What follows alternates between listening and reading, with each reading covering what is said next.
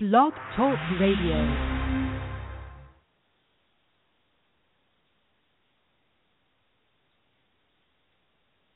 It's a new day. Yes, it is.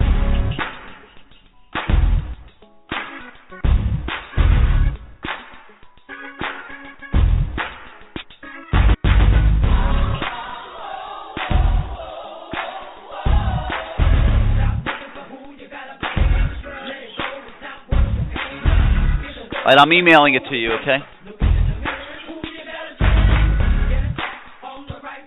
Stay.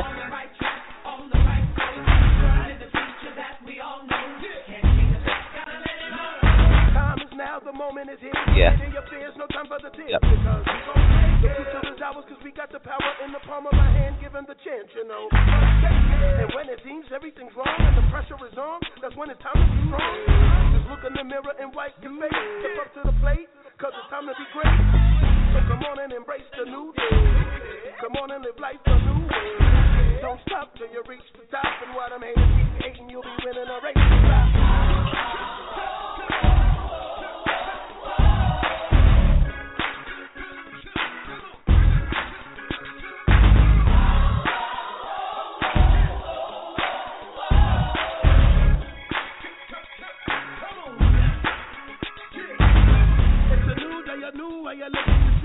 You gotta believe you can get it. Open your eyes and see your dreams, and the day some more hoping and wishing. We are the privileged.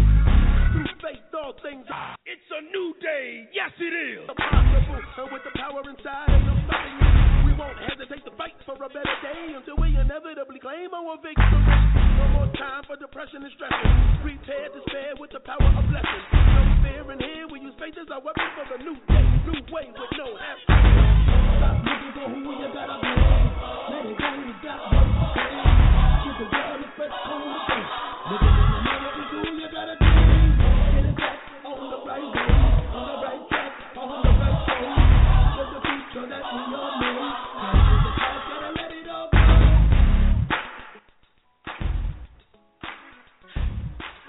It's Tuesday night, Hurricane fans, and this is take 2 of CaneSport Live, and yes, it's a new day.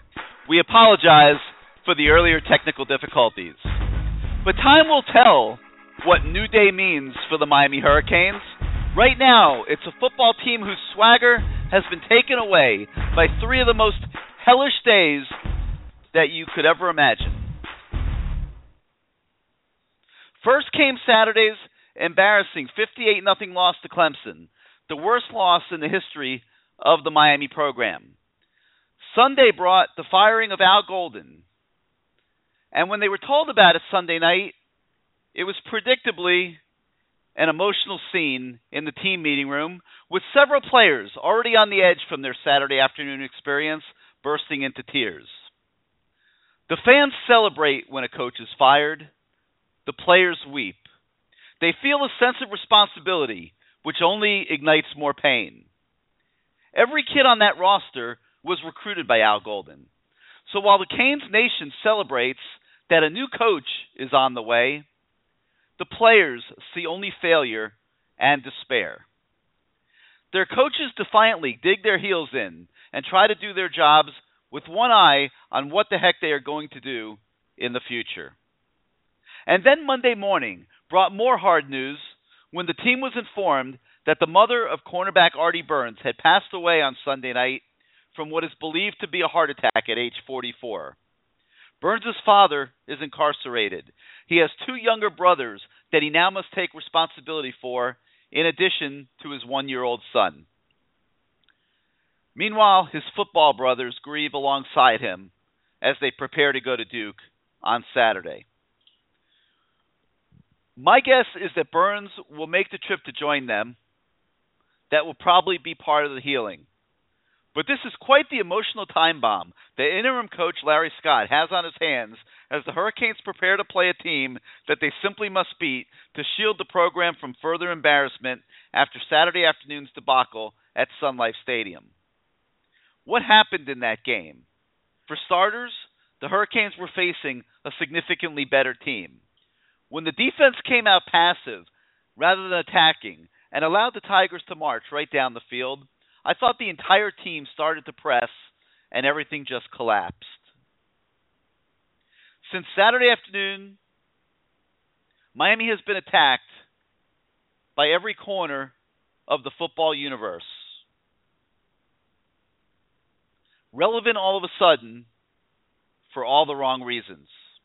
Listen to this excerpt from Paul Feinbaum on College Football Live today. I think Miami is just an absolutely terrible job. I think this program is bankrupt. I think it has a delusional fan base thinking that this is the 80s and the 90s and maybe even the early part of the new millennium. I don't get it. I don't know why any coach in their right mind would want this job.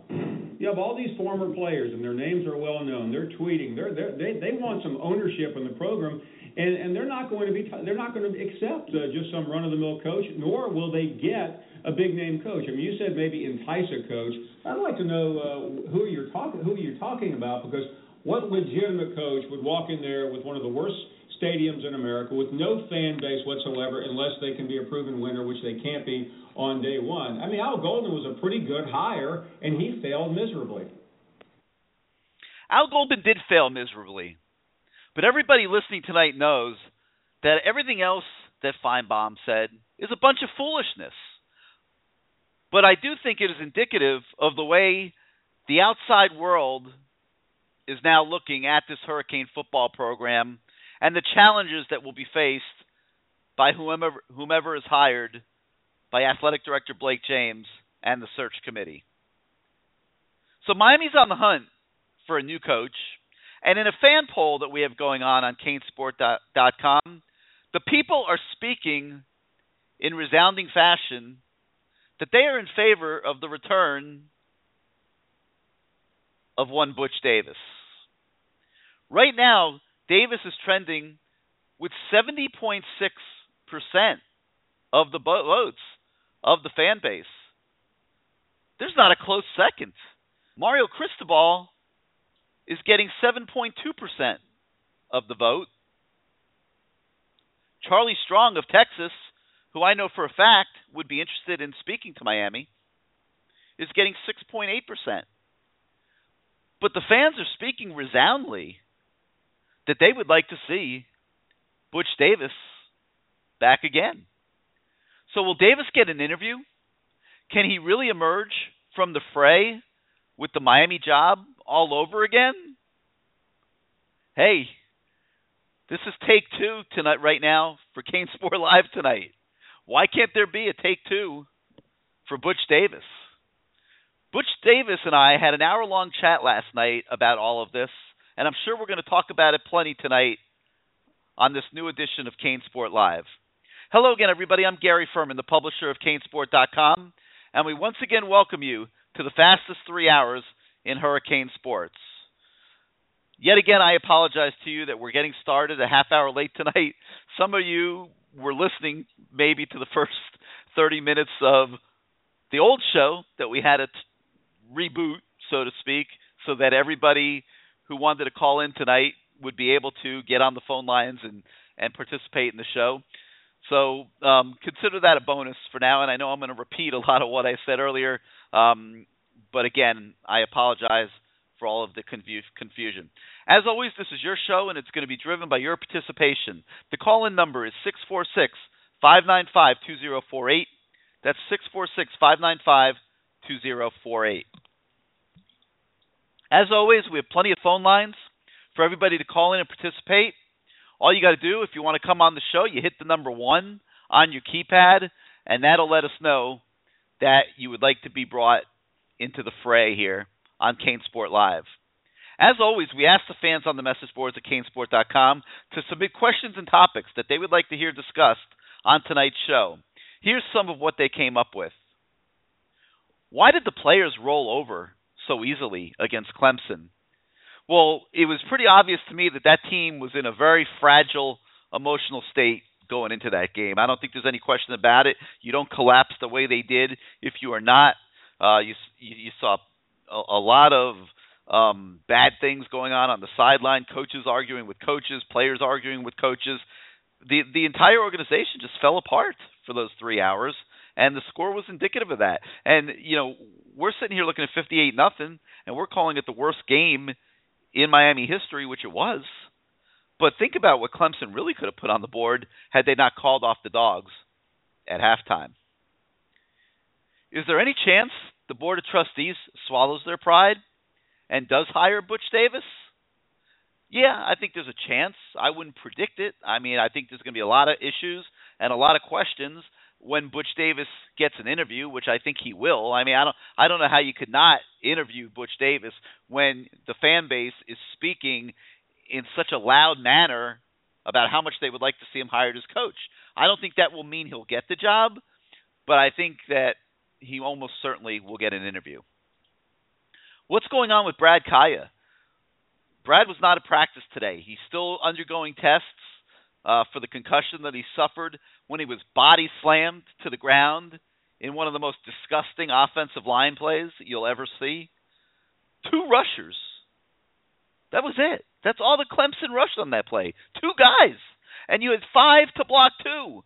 And they still screwed it up because 3 of the guys in the middle were paying no attention and looking straight ahead and blocking nobody. Casey McDermott, who's at left tackle, gets beat on an inside move. Nobody helps him.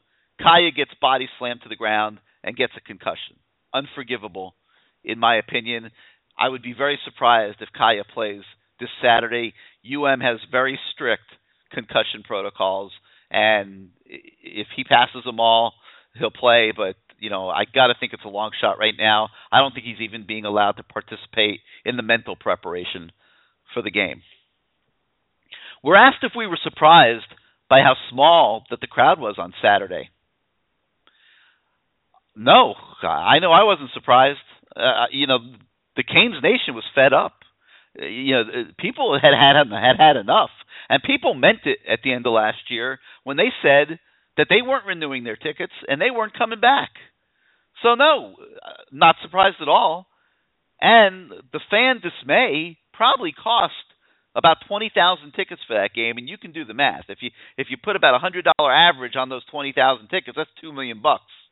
Okay, so the losses were starting to mount for the University of Miami, and you got to believe that also played a role in Sunday's firing of Al Golden. So what's the timetable now for hiring a new head coach? I don't think there is a timetable. Then there's no reason that there has to be, as long as it's done pretty much in about 30 days. But they don't have to get this done in a week or 2 weeks. The whole point of firing Coach Golden early was it gives Blake James and the search committee the opportunity to go out and do a very thorough job of investigating the landscape of candidates. And I think they'll do that. I don't think they will be in any rush at all here, unless something just really jumps out at them. And other than that someone being maybe Butch Davis, I'm not sure I can imagine that happening. We're asked what the chances are of James Coley being retained on a new staff, and I think that's going to largely depend on who gets the job.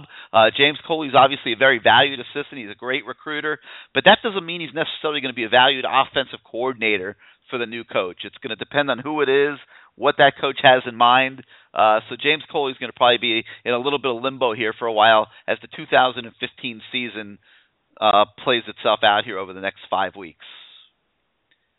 What about this game against Duke on Saturday night? Man, that's going to be tough, no doubt about it. This team is beaten up as it goes up to Durham.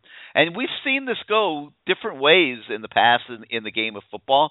Lots of times all this adversity can be a rallying point, and you'll see a football team come out with a lot of fire and anger and aggression and take it to the team that they're playing.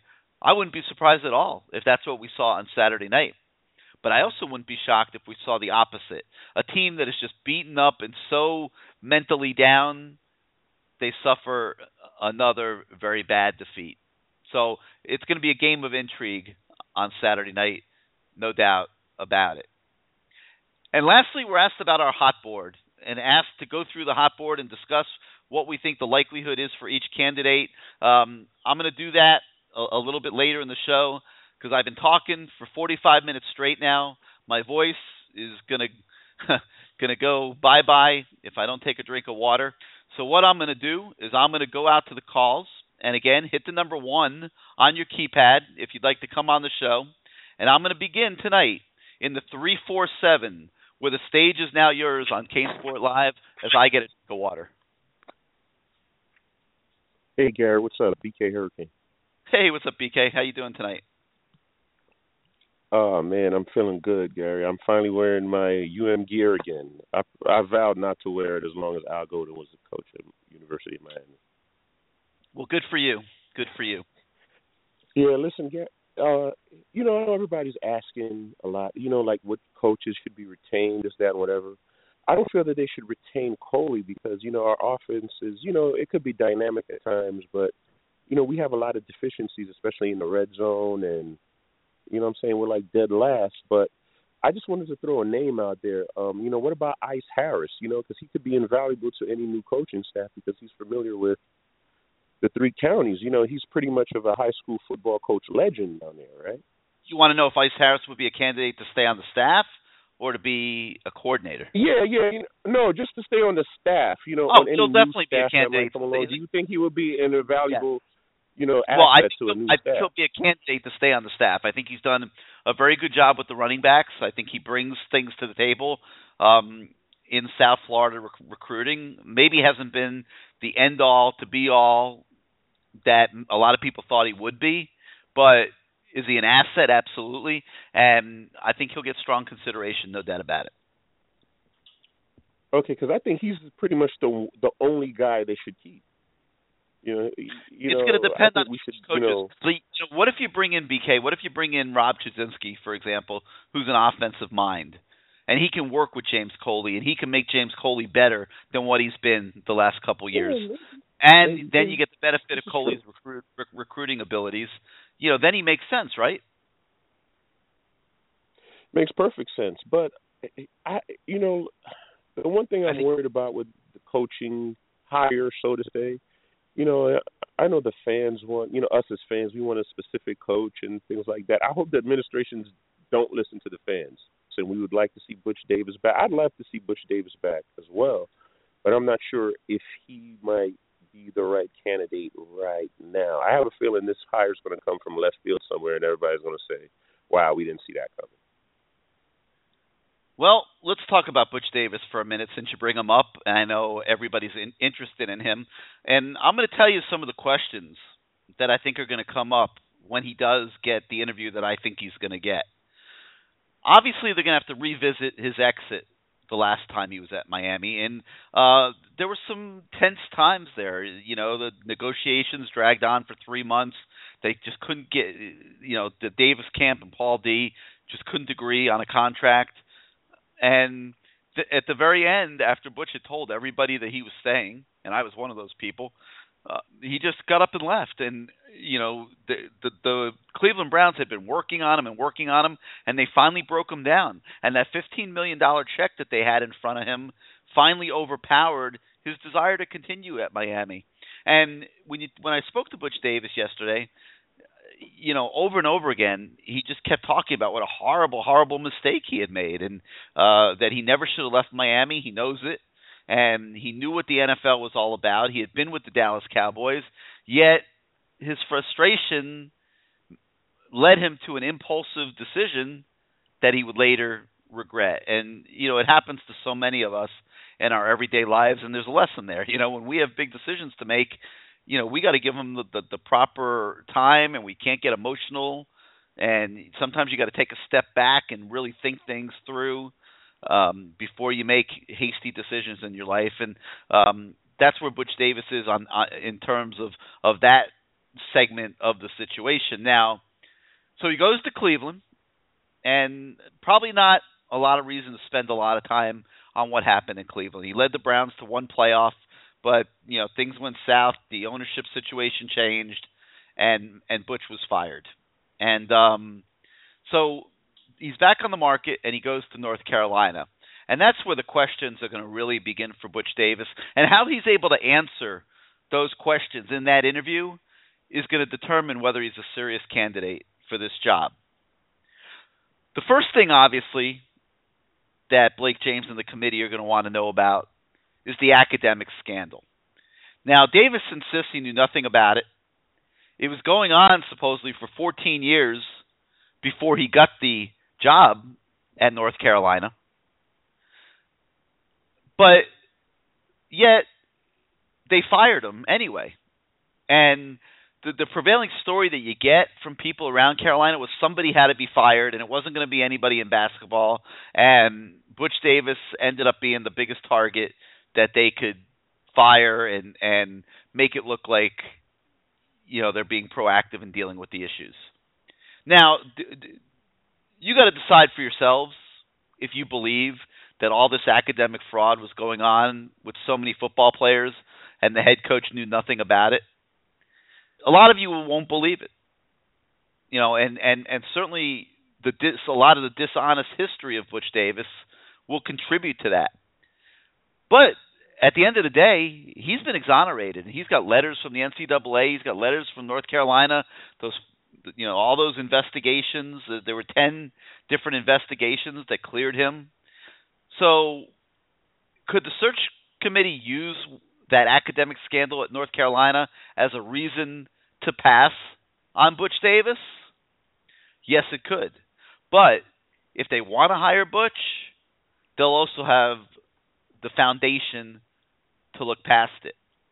But the problems, BK and everybody, with Butch Davis aren't going to end just with that academic scandal. Look at his record at North Carolina. 4-8 the first year. Okay, not a problem at all. Then he went 8-5, 3 straight seasons. Lost 2 out of 3 bowl games while he was at North Carolina. Never really contended for the Coastal Division Championship. And in 2010, he had one of the best rosters in college football, and they still lost 5 games. So I think some of the hardest questions that the search group is going to have for Butch Davis is why the heck did you do so poorly on the field at North Carolina? Why did your teams lose 5 games each season? You had a really good roster in 2010. Why weren't you able to win with it? And That's a lot true. of those that Carolina team was a lot of NFL drafts. Yes, sir. They had a lot in 2010. I don't have the exact number in front of me, but they had a lot. And there were a lot of concerns. Everybody forgets, there's a lot of euphoria right now for Butch, but everybody forgets that for the first 4 years of his time at Miami, people were calling for him to be fired and talking about what a horrible game day coach he was. And if you look at his record at Carolina, there's a lot of concerns in that regard. So there's going to be if that interview does take place with Butch Davis, which I think it will, that's going to be a very intense, animated session. And how Butch answers those questions and how the group feels about it will determine at the end whether Butch is a viable finalist for Al Golden's job. So I hope that answers a lot of questions that everybody, I'm sure, has on Butch Davis.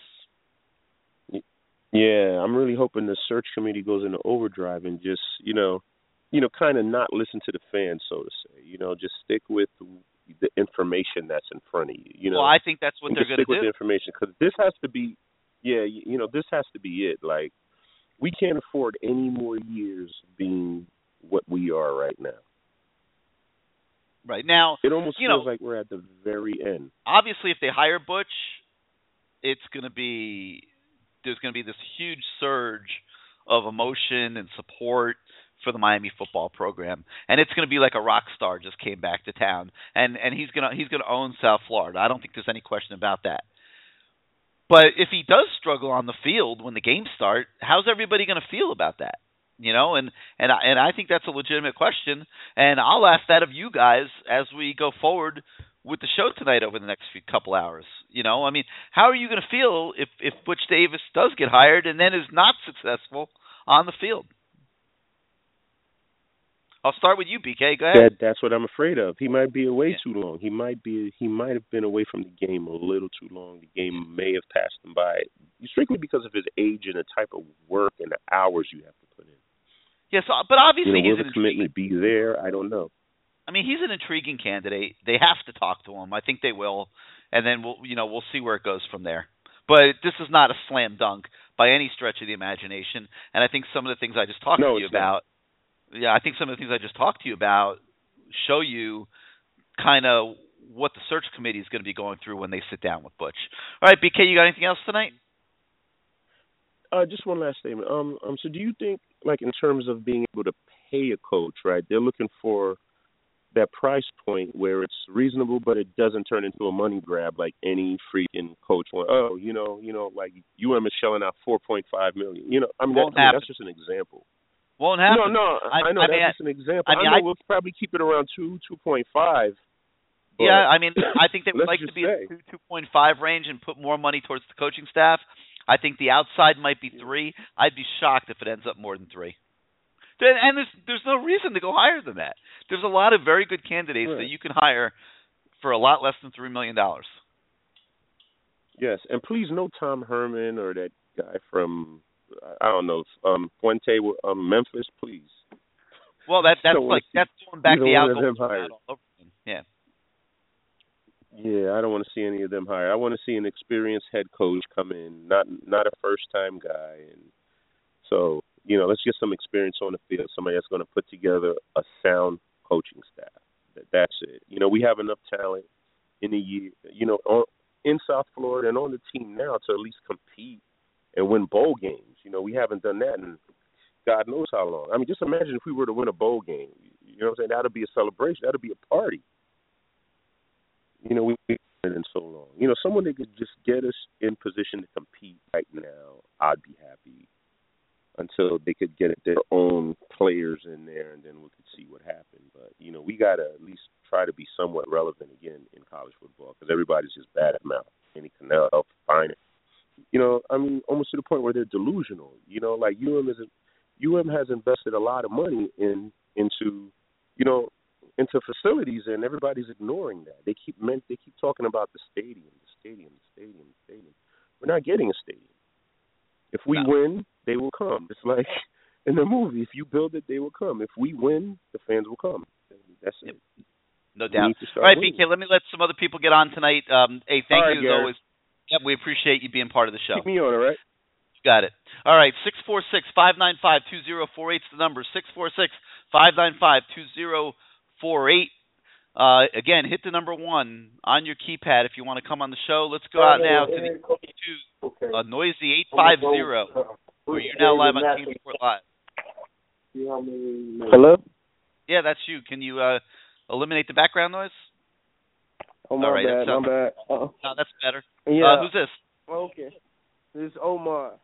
What's up, Omar? What you got for us? Man, I'm happy. You know what, man? I was just take it back to the game, the Clemson game. I'm watching the game, man, and halftime when I seen them go up 28 points, I was like, man, this is not this. Like, this is what we came to see. All this the preparation, all like that. What Golden was speaking, and I feel bad for the kids, I really do. It's a rough transition, and losing your coach, the person that brought you there, and all in one. But that blowout was just disappointing. I had made my mind up. I wasn't gonna watch no more games. I was it. I said, man, I'm not watching this no more, man. This is like my dad told me. He came in the room and said, "What are you doing? Why are you watching this?" Like, he said this to me while I'm watching the game still because it was already 42-0. So it's like, what you doing? I'm like, man, at that point in my mindset, I want them to go ahead and, run the score up because it need to be a statement made. And you know what? It was a statement made. And, it cost him his job. But the people I have a lot of respect for were the sprinkling of fans that stayed to the very end in the stadium, and there weren't many. Oh my God! I'm looking in the crowd; they're asleep. I see a girl sleeping. But there were some that stayed. I couldn't believe it, but some stayed. Oh my God! It was like there's this pain. It was like being a pain freak. It felt like getting a tattoo. Like that's how it felt. Like for real. But one question: do you think with this transition happening, new coach or whatever? I know I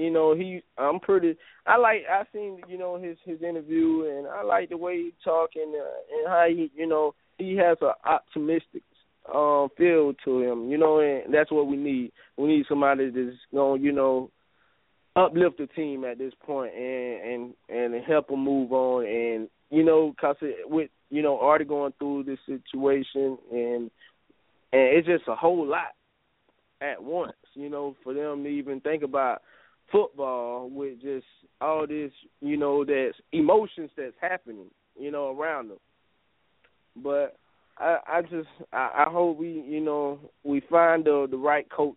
And about the Butch Davis thing, I think he'll be a good candidate. I think the fans, our hearts say Butch, but honestly, I want somebody that's going to work, and I want somebody that's know what they already have their plan mapped out. Who, when they get hired, who are your coaches going to be? We need to know this because I feel like we can't go with a guess no more. It can't be a guess. We can't be guessing with, is he going to get it right in the first year? Nah, he needs to get it right now.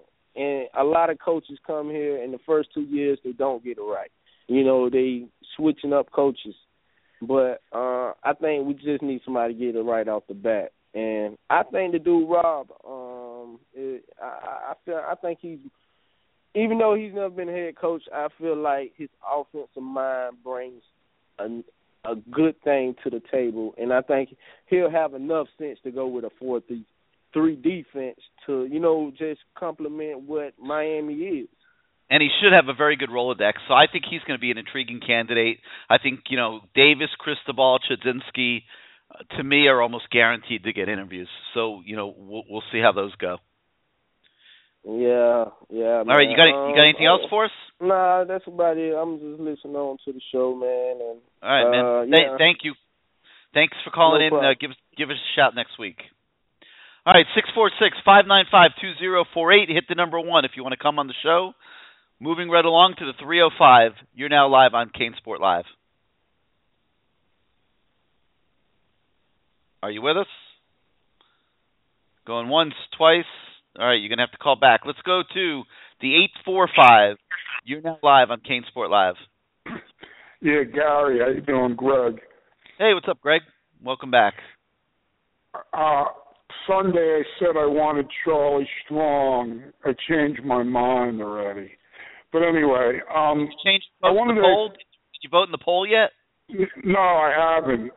Okay, go on the message. Let's make sure you vote on the poll. I'm really anxious to get a really good picture on who everybody wants from that poll. Okay, I just want, when Butch Davis left the first time, didn't the players like demand that Coker take over for him? Yes, they did.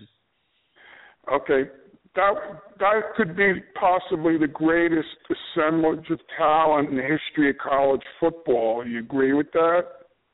No question. The 2001, and Butch Davis recruited all those players. Yep. So we know he knows talent. So even if they're not going to hire him as the head coach, could they possibly get him in some position? Why would he do that? I don't know why he would do that. He doesn't need the money. Obviously, he's going to try to be a candidate for other jobs if he doesn't get the Miami job. I mean, I don't see Butch Davis coming in a football operations role or anything like that. There's just no reason for him to do that. Well, okay. Right now, Chudzinski looks like he's the most qualified candidate. He's got head coaching experience in the NFL. He was a coordinator here for that group, the greatest team of all time. So, and he has Miami ties. Do you think he'd be a good enough recruiter? That's the big question mark with him.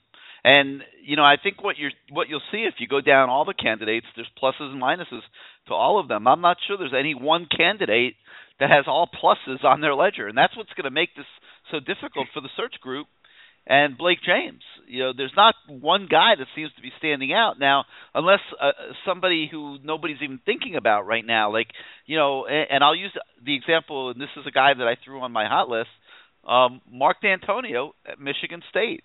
I mean, that's a guy that's had incredible success for well over a decade now in college football. He's done a phenomenal job at Michigan State. He's got them in the top 10 again this year.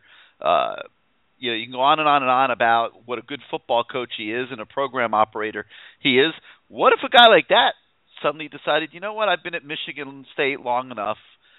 I like the idea of going and trying to be the guy that gets Miami back on track, and I think I can do it.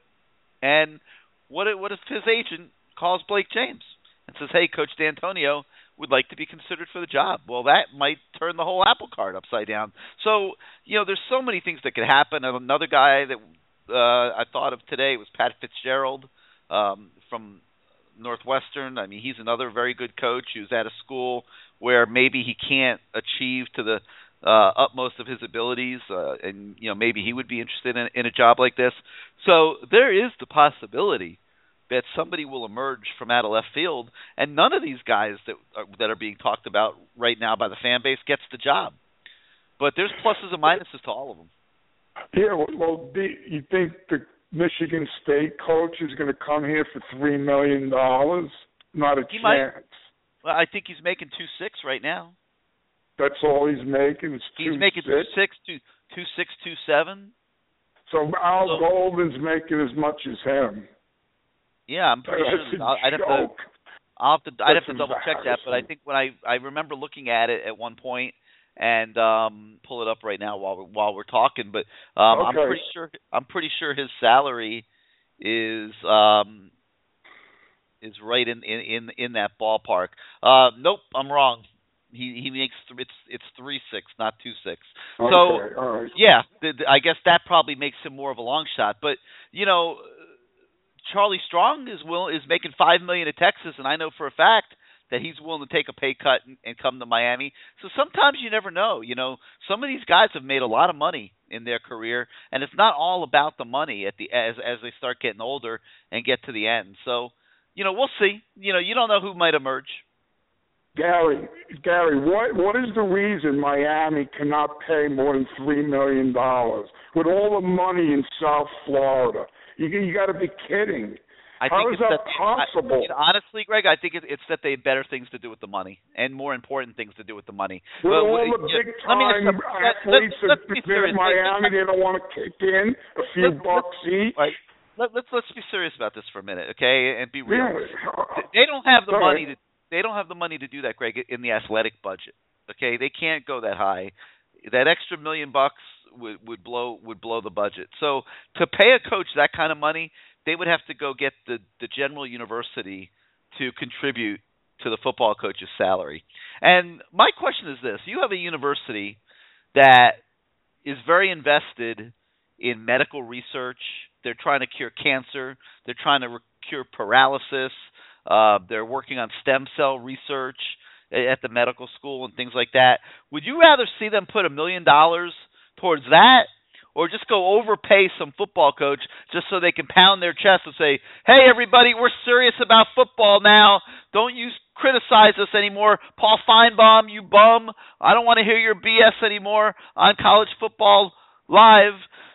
We're darn serious about this now. Is it worth taking $1 million away from something else? Gary, $1 million out of all the money that gets donated is nothing.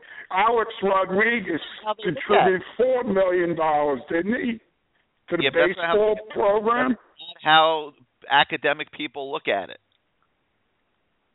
It's ridiculous. Miami's never going to get back anywhere near where they want to be if they're not going to take it seriously. You saw the crowd last week, and that's what it's going to be. No, you don't have to pay a coach $4 million to get a good coach. You just said it cost them $2 million in ticket sales last week. You multiply that by 6 or 7 games, that's $14 million. For an extra $1 million, come on, you got to spend money to make money. Okay? All right, look, there's 128 coaches, okay, in Division I college football. You want to know how many are making? You want to know how many are making $4 million or more? 16 of them. How many? 16 out of 128. 16. Okay. And no, all right, really, Gary, over the last 30 years, has Miami been one of the top 16 programs in America? It doesn't mean they're top 16 programs. It means that's what they're paying their coach. They should pay accordingly if they're one of the top programs. Is Penn State Look a top? who's paying the money. Is Penn State a top program? Yeah, of course they are. They were. They're in hard times also, like Miami. I mean, if I were paying James Franklin $4.4 million, I think I'd die. Is he worth $4.4 million? Not right now. He's not. Hugh Freeze at Mississippi, he just lost to Memphis. Is he worth $4.3 million? Mark Richt at Georgia, Mark Richt at Georgia, who has 3 losses, is he worth $4 million? Didn't Hugh Freeze beat Nick Saban? Yeah, but he also lost to Memphis. You think Al Golden could ever beat Nick Saban? Come on. All right, let's get a coach in here. Let me just make one last point. Everyone says it has to be someone affiliated with the university in the past. Why not this guy Herman who worked with Urban Meyer? Urban Meyer's the best coach in America right now. So you think he learned anything from him? He hasn't lost a game this year. Herman will be a very hot guy on the coaching market. The question is, he's only been a head coach for a few months. I'm not sure that that's enough seasoning to come tackle Miami. Miami is a different beast, let's be honest. Well, okay. And meanwhile, Temple's playing on national TV Saturday night against Notre Dame. Isn't that ironic? They wouldn't be if they weren't playing Notre Dame. Yeah, okay. All right. Frank, you make great points. You make great points. I don't think they're going to pay a coach more than $4 million. Can you keep me on hold, please? Thank you. You got it. Maybe I'm right, maybe I'm wrong, but I don't buy into this premise that you have to pay a coach $4 million to get a good coach. We'll see what happens here as the search continues. All right, guys, I want to take a moment to talk to you about our sponsor tonight, SeatGeek and SeatGeek.com. And NFL season is well underway. Obviously, the college football season. It's opening night in the NBA. And those of you that live in major markets around the country have options to go to all different types of sporting events all the time. And if you need to find tickets, there really is no better place to go looking for tickets than SeatGeek, and by using the SeatGeek app. And listeners to CaneSport Live can use the promo code CANE in the SeatGeek app, and they'll get a $20 rebate off their first SeatGeek ticket purchase. It'll take less than a minute to download the app today, and you could save $20 on your first purchase. SeatGeek does a ton of things that other ticketing sites don't. They pull in ticket options from hundreds of online ticket sellers to create a one-stop shop for tickets. When you shop on SeatGeek, you're seeing virtually every ticket option available for that game all on one page. There's no need to go anywhere else. Also, they have a great feature called Deal Score that ranks every single ticket on the market for every event with a 1 to 100 value score and plots the best deals on a color-coded interactive map so you can easily identify the best ticket values in the building at a glance. Finally, SeatGeek's mobile app makes the ticket buying process seamless and easy. No more typing squiggly letters that you can't read into a box like other sites make you do. On SeatGeek, you can store your credit card, and once you find a ticket you want to buy, you can complete the purchase with just 2 quick taps. There is no faster way anywhere to buy tickets. To redeem your promo code and save $20 on your first ticket purchase, download the free SeatGeek app today, enter the promo code CANE in the app, and then SeatGeek will send you $20 once you've made your first purchase. Every ticket purchased on SeatGeek is backed by a 100% guarantee. So download the free SeatGeek app today, enter the promo code CANE, and enjoy $20 savings on your first ticket purchase, and know that SeatGeek will always be there to help you find the best tickets to any sporting event that you would like to go to. All right, let's continue on now on the phones, and let's go out to the 754, where you're now live on CaneSport Live.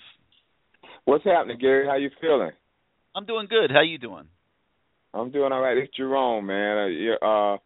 Gary, I didn't want to comment on anything about the fire until it occurred. Now it has happened and everything. Gary, I was at the game and 58-0. I left the game not feeling like I was defeated so much, because I felt like something was going to happen in a positive way that we could look forward to, and Sunday night it did. So, but the only thing, Gary, I feel like it's unfair for Coach Scott to take over this team. Assignment for him on his resume to move forward, and then to hitch Mark D'Onofrio next to him doesn't give him an opportunity to win. Well, so I don't think it's unfair, Jerome. I don't think it's unfair. Yeah. I think it's an opportunity for Larry Scott to showcase himself. And, he's come before the media now a couple times, and I got to tell you something. He's representing himself very impressively and doing a really nice job of being the front man for the program. And from things I've heard from inside the program, he's also doing a very good job with the players, bringing everybody together, trying to be a father figure to his kids that are hurting right now for several different reasons. And really, I think the program is kind of rallying around Larry a little bit, and he was a very good choice by Blake James. And like I said, this is a chance for him, not that he's going to become a head coach necessarily in a couple months, and he's certainly not going to be a candidate for the Miami job, but it's a chance for him to be front and center on the big stage for the next 5 weeks and build the Larry Scott profile and resume. So I wouldn't feel sorry for him. Any coach who would love to get this opportunity. Yeah, that's true too. But it's just that when you do get an opportunity, you want to put your best foot forward. And then I don't think it's just me. We can just agree to disagree. I'm not going to disagree with you at all, because there's a great chance that this team goes out at Duke on Saturday night and has absolutely nothing in the tank. There's a very strong chance of that. And then you're right, Larry Scott's going to be sitting there and he's going to be holding the dirty laundry, so to speak. But if he can get these kids together and they can go up there with a good game plan and they can compete and win that game, Larry Scott looks like $1 million. Yeah, he does. That would be, he would be looking like $1 million, and hopefully that, plays out that way, But Gary, moving on to the new coach and everything. Something, if you got a popularity contest like this, when you ask that question about Butch Davis, the first guy I think about is John Robinson at USC. He brought USC to a national title, and then he took the Rams job. Then he came back to USC. And he didn't really get USC back to what it was when he left. And that's what I'm thinking. Bobby Petrino, he's back at Louisville. So, I wouldn't mind seeing Butch Davis, but we have no guarantee about what's going to happen when he comes back. I would hope he would bring some if he's to be hired, I would hope he bring young assistants in, where he doesn't have to do so much of the legwork, where he can focus on closing a lot, and some young, aggressive coaches who are good recruiters, by the way. And, maybe that can work in his favor, when you consider his age and, where he is right now, because we all want to grab that success that we once had. And it's not an easy formula to put back together, Gary, and that's what a lot of Cane fans might not seem to be able to understand, But also, I believe it's a guy out there, like you say, may come out of left field, may come right out of left field. Jimmy Johnson came out of left field. Sam Jankovic was at a coaching convention asking him about another coach, and he said, hey, I would be interested in that job. So you never know which way this thing can turn, but it's going to be interesting to see. It came out of left field when they hired Butch Davis. Paul D was on his way to Arizona to interview another candidate, and at the last minute, Jimmy Johnson called and said, "Why aren't you talking to Butch?" and talked Paul D into stopping in Dallas before on his way to Arizona. And you know what happened? Paul D never made it to Arizona. He went to Dallas. Wow. He interviewed Butch Davis. Butch Davis blew him away to such a degree that Paul D ended the search. He hired Butch Davis on the spot. He canceled the trip to Arizona and returned to South Florida. So you are so right. This thing, you don't have any idea where it's going until the last second when somebody gets hired. And what went on here the last time when they hired Al Golden is a perfect example, and I was caught in the crossfire of it, and I know people use it as an excuse to give me shit today to this day over what happened with John Gruden back when Miami was searching for a coach the last time. I remember that. Yeah, I remember it too. It's one of the few times in my 35-plus year career that I've been burned. But you know what? When Kirby Hocutt got in his car the day after my story and went to Tampa, that was to finalize the contract terms. Everybody at the university thought it was a done deal. I mean, I had sources at the highest levels of the university who told me about it, that were my sources for the story, that told me it was a done deal. There was no doubt in the University of Miami's mind at that point, in Kirby Hocutt's mind, that John Gruden was going to be the next coach of Miami. Well, next thing you know, he goes and he drives all the way to Tampa to finalize these contract terms, and he finds out that John Gruden has been playing with him. And now, all of a sudden, John Gruden's no longer a candidate, and they're back to square one, and they end up with Mark Trestman and Al Golden. And no, nobody could have predicted that while all that was going on. So you are so totally right. This thing can go anywhere. We've got hot lists. We've got polls. We're having fun with it. But at the end of the day, even the search group has no idea where this is going to end, because tomorrow somebody else could land on their doorstep. Exactly, and I be honest with you, Gary. When you've been a Cane fan for as long as you and both, as we have, when this it's kind of refreshing and it's kind of a little fun to play with it and to walk through it again. Hopefully it'll be the right hire. But this time, when they hired Golden, Gary, I don't think we were so blown away that he pulled off somewhat of a miracle working job at Temple to get them to win, because our memory of Temple is when we were in the Big East, they got kicked out. They looked like they were miserable failures. I heard that Joe Paterno even told Al Golden not to take that job, and he still went on and took it. And yet, we didn't really look behind the scenes of breaking down what was the philosophy, what was their style of play, what was their signature play that they used to when they were in trouble to go to. We didn't look at what was what made them win those games. Well, we didn't look at those things. We just basically were so blown away about what he did, and then he was such a good speaker and communicator. We even lost sight of that. But when he came in here and started coaching, then we started saying, man, this, he's blowing games we should win. No different from Randy or Coker. We were blowing games that we should have won. And therefore that led on downward spiral to where he ended up being dismissed. And unfortunately, I hope he continued to, I as a human being, we couldn't have had a better guy, though. I was so thankful. I want to pass my condolences also to Artie Burns' family and so forth and so on.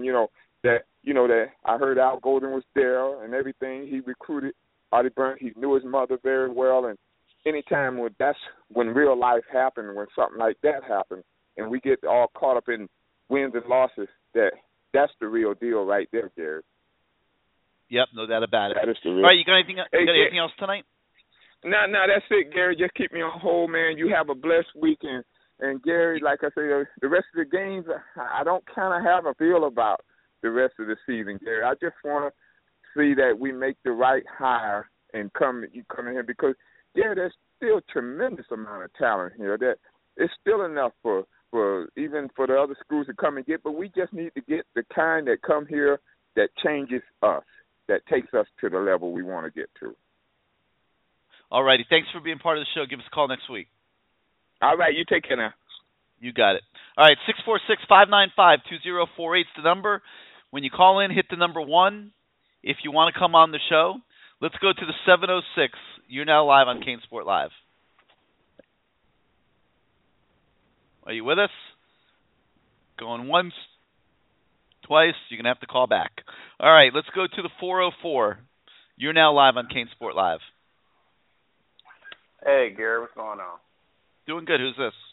This is Shad. I'm a first-time caller. Oh, welcome to the show. We like first-time callers. Alrighty. I got a couple things. What do you think if Cristobal comes on as a coach and then he keeps Coley, Kevin Beard, bring in someone like Ed Ogeron as a D coordinator, Mike Rump as the DB coach, D-line coach Kevin Patrick, and keep Hurley at linebacker coach? I don't think. Let me stop you. There is no way in heck you're going to be able to tell Mario Cristobal who's going to be on his coaching staff. If he gets the job, he's going to have a pretty darn good idea who he wants, and it's not going to be a situation where we're sitting here and naming those people the way you are right now. One thing I'll tell you is everybody on that staff will be able to recruit like absolute maniacs, and be able to and be very good coaches, because the one thing I do know about Mario is he understands the importance of both of those things. Yeah. And it's not going to be a situation where you're going to be able to sit here and name all these common names and former Hurricanes and things like that, and that he's going to, just because he's a former Hurricane, he's going to put him on his staff. Mario's been around for a while. He knows a lot of very good coaches, and he's going to go out and try to find the best. So you don't think Mike Rump will be a good DB coach? I don't know if he would or wouldn't, but why do some people think that the only good coaches are former Hurricanes? Like, why does everybody have to be a former Hurricane to coach here? I mean, because I was listening to an interview he was doing earlier, Mike Rump. Yeah, on QAM, where they kept asking him if he was interested, if he was a candidate for the head coaching job. That's crazy. They should be ashamed of themselves. Yeah. That they're sitting there on drive time radio in a market like Miami asking ridiculous questions like that. Yeah, I thought that was crazy. You don't ask nobody that's currently employed with the high school and in the same market, just like you said. But what about so if the new coach do come along, do you think he keeps KB on the staff then? Don't know. KB's going to have to go back through the interview process again. Dang. I don't think he did a real good job with the receivers, though. Yeah, he's done a decent job, but nobody's guaranteed anything when there's a coaching change. Everybody's back to square one. Yeah. So we'll see what happens. You got anything else? You good for tonight? Yeah, I'm good for tonight. Appreciate it. All right, hey, thanks for participating in the show, and please make sure you do it again, okay? All right, keep me on hold. You got it. All right, let's go out now to the 985. You're now live on CaneSport Live. Hey, Gary, swagger for life, man. You've been a busy man the past couple of days. Oh, my God, you have no idea, man. I can't. I mean, I'll be honest with you. I am flat exhausted, man. It's like I've been going to bed 2 a.m. My phone doesn't stop buzzing the whole night. Wakes me up every 20 minutes. I'm up at 6 in the morning. People are calling. I mean, it's just it's really crazy. I mean, it's absolutely nuts. I mean, I'm getting calls from people who are tied to that want to be candidates, who are calling to ask questions about the roster and this and that, and they're trying to decide if they want to be candidates. I mean, I'm telling you, it's absolutely freaking insane. But I'm happy to. My opinion on it, the level of retardedness has hit an all-time high in my mind. You have no idea. And to make matters worse, the first half hour of the real show tonight, there was nobody on the lines because the dang phone lines weren't working. So we had to reboot the whole system and start the show all over again. I was one of the guys trying to get on. I'm talking for 45 minutes straight, so now I'm losing my voice too. But I'm tough. I'm tough. We're rocking. So what you got tonight? So here's the thing. I mean, here's the deal. Here's the split. We have a program that's fired its last 3 head coaches. We've got the camp that says we need a former person that has ties with the program. Then you have a camp that says we need new blood.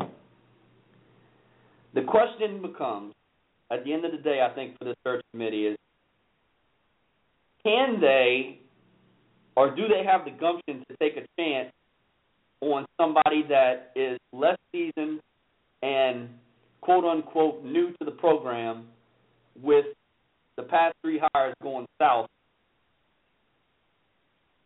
over the past I would decade? say new to the program, I would say yes. I don't think a requirement of this job is that you have ties to the University of Miami in the past. I think that they'll go into the search open-minded. I think they're going to see who comes their way. I think that they're going to reach out to some people and see if they're interested. I think that they'll then decide who they're going to interview, and they'll sit back and they'll assess what they've got after that interview process. And so, no, I don't think that you have to have been at the University of Miami in the past or have ties to the university to get this job. But can you be not unseasoned, which was the second part of your question? No, I don't think you can be unseasoned. I think this is way too important to hire, and I think you got to find somebody who's a proven commodity where you know what you're getting and your risk is very, very low. Which is my issue with guys like Tom Herman and Justin Fuente, who I absolutely love. But, I mean, look, Tom Herman's been a coach a year, Fuente 2. I just think that's a stretch for a job like this with where we are with the program, given the last 3 hires. I think no doubt about it. I personally could not agree with you more. You're 100% spot on.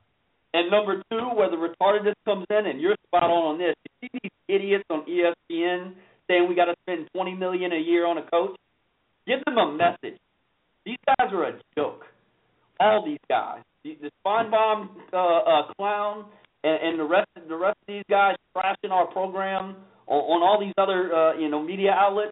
Forget these clowns. They don't know nothing about Miami. They've probably never been to Coral Gables. They probably don't know anything about the stadium upgrades that have happened. They're just talking out of their rear end. So that's my message to that crew. For the night. It's been so frustrating the past couple of days hearing these clowns trash my program. And I know we've always been hated, but I guess maybe I'm paying more attention to it now, and it's upsetting. But couldn't agree with you more. That being said, I just wanted to digress a minute. Look, I'm still in the Butch Davis camp, but if it was a guy that was going to come out of left field, and that I think would be a proven commodity, and that does have to Miami and the Miami program, I like Mark Stoops for the job because he's a proven coach.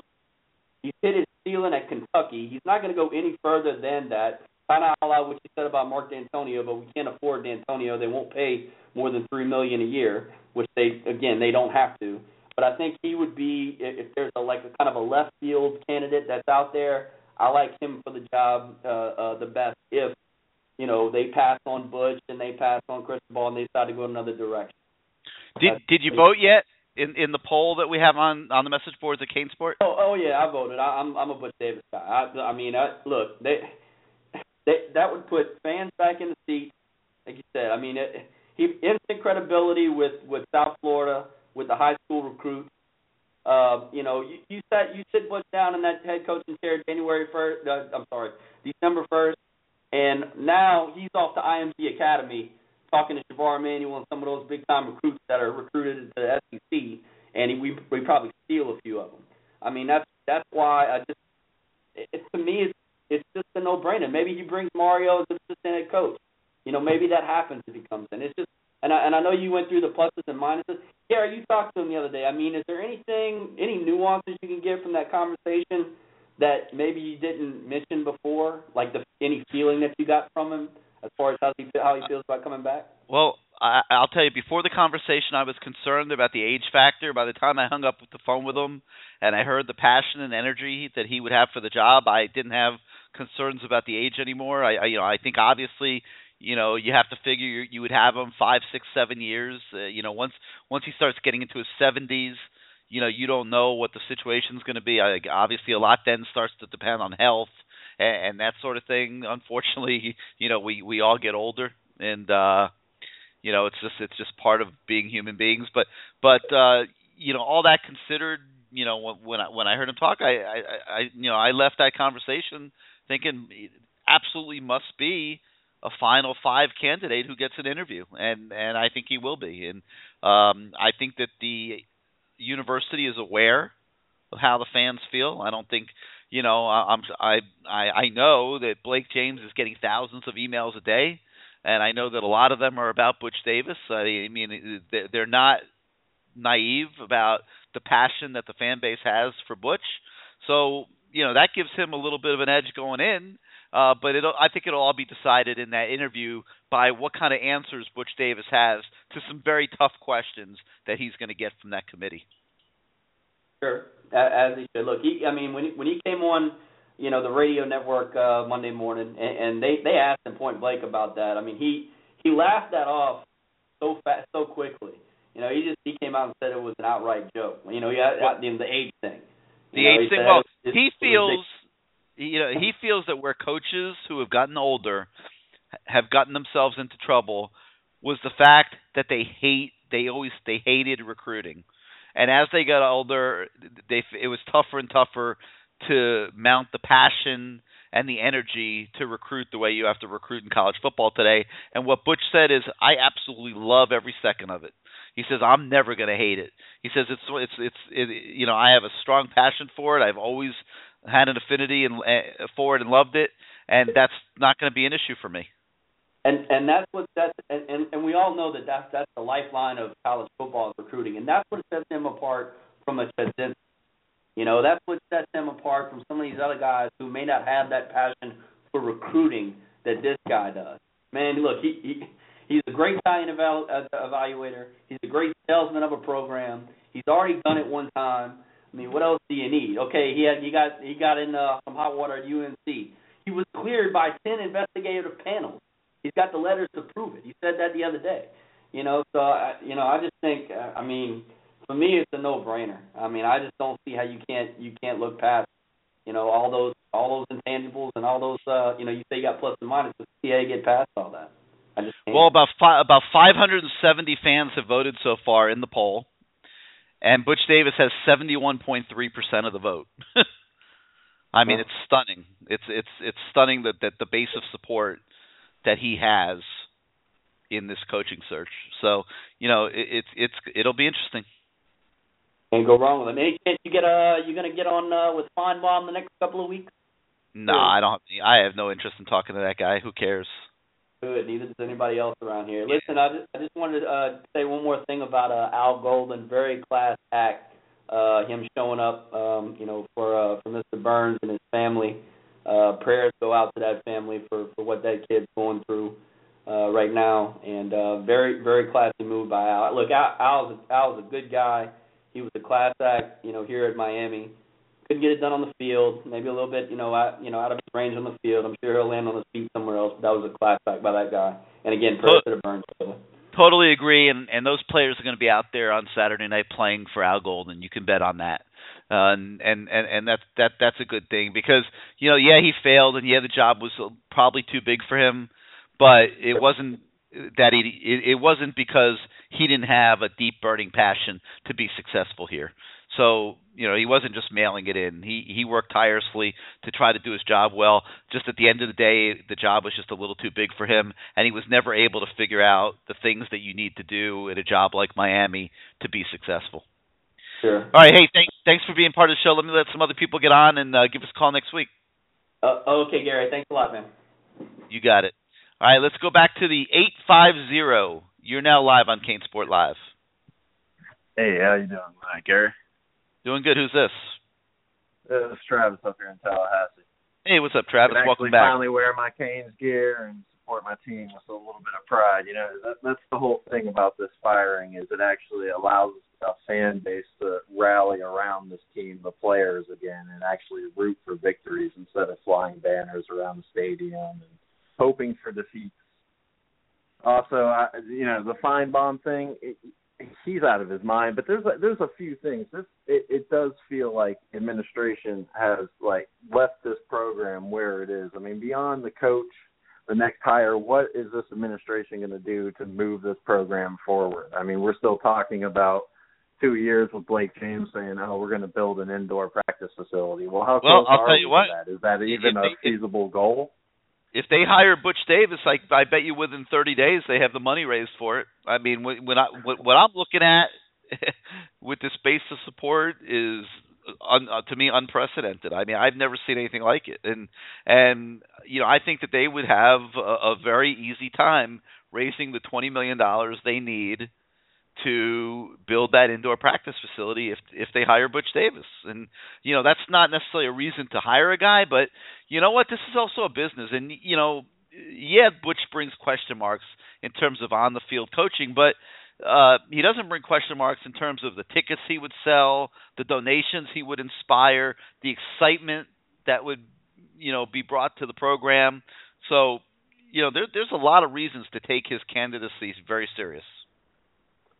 Absolutely. There's a couple people. I'm not a big fan of Chuz. I don't really. I mean, if he gets hired, I'm kind of indifferent on that one. Cristobal, I'm sorry. I just feel.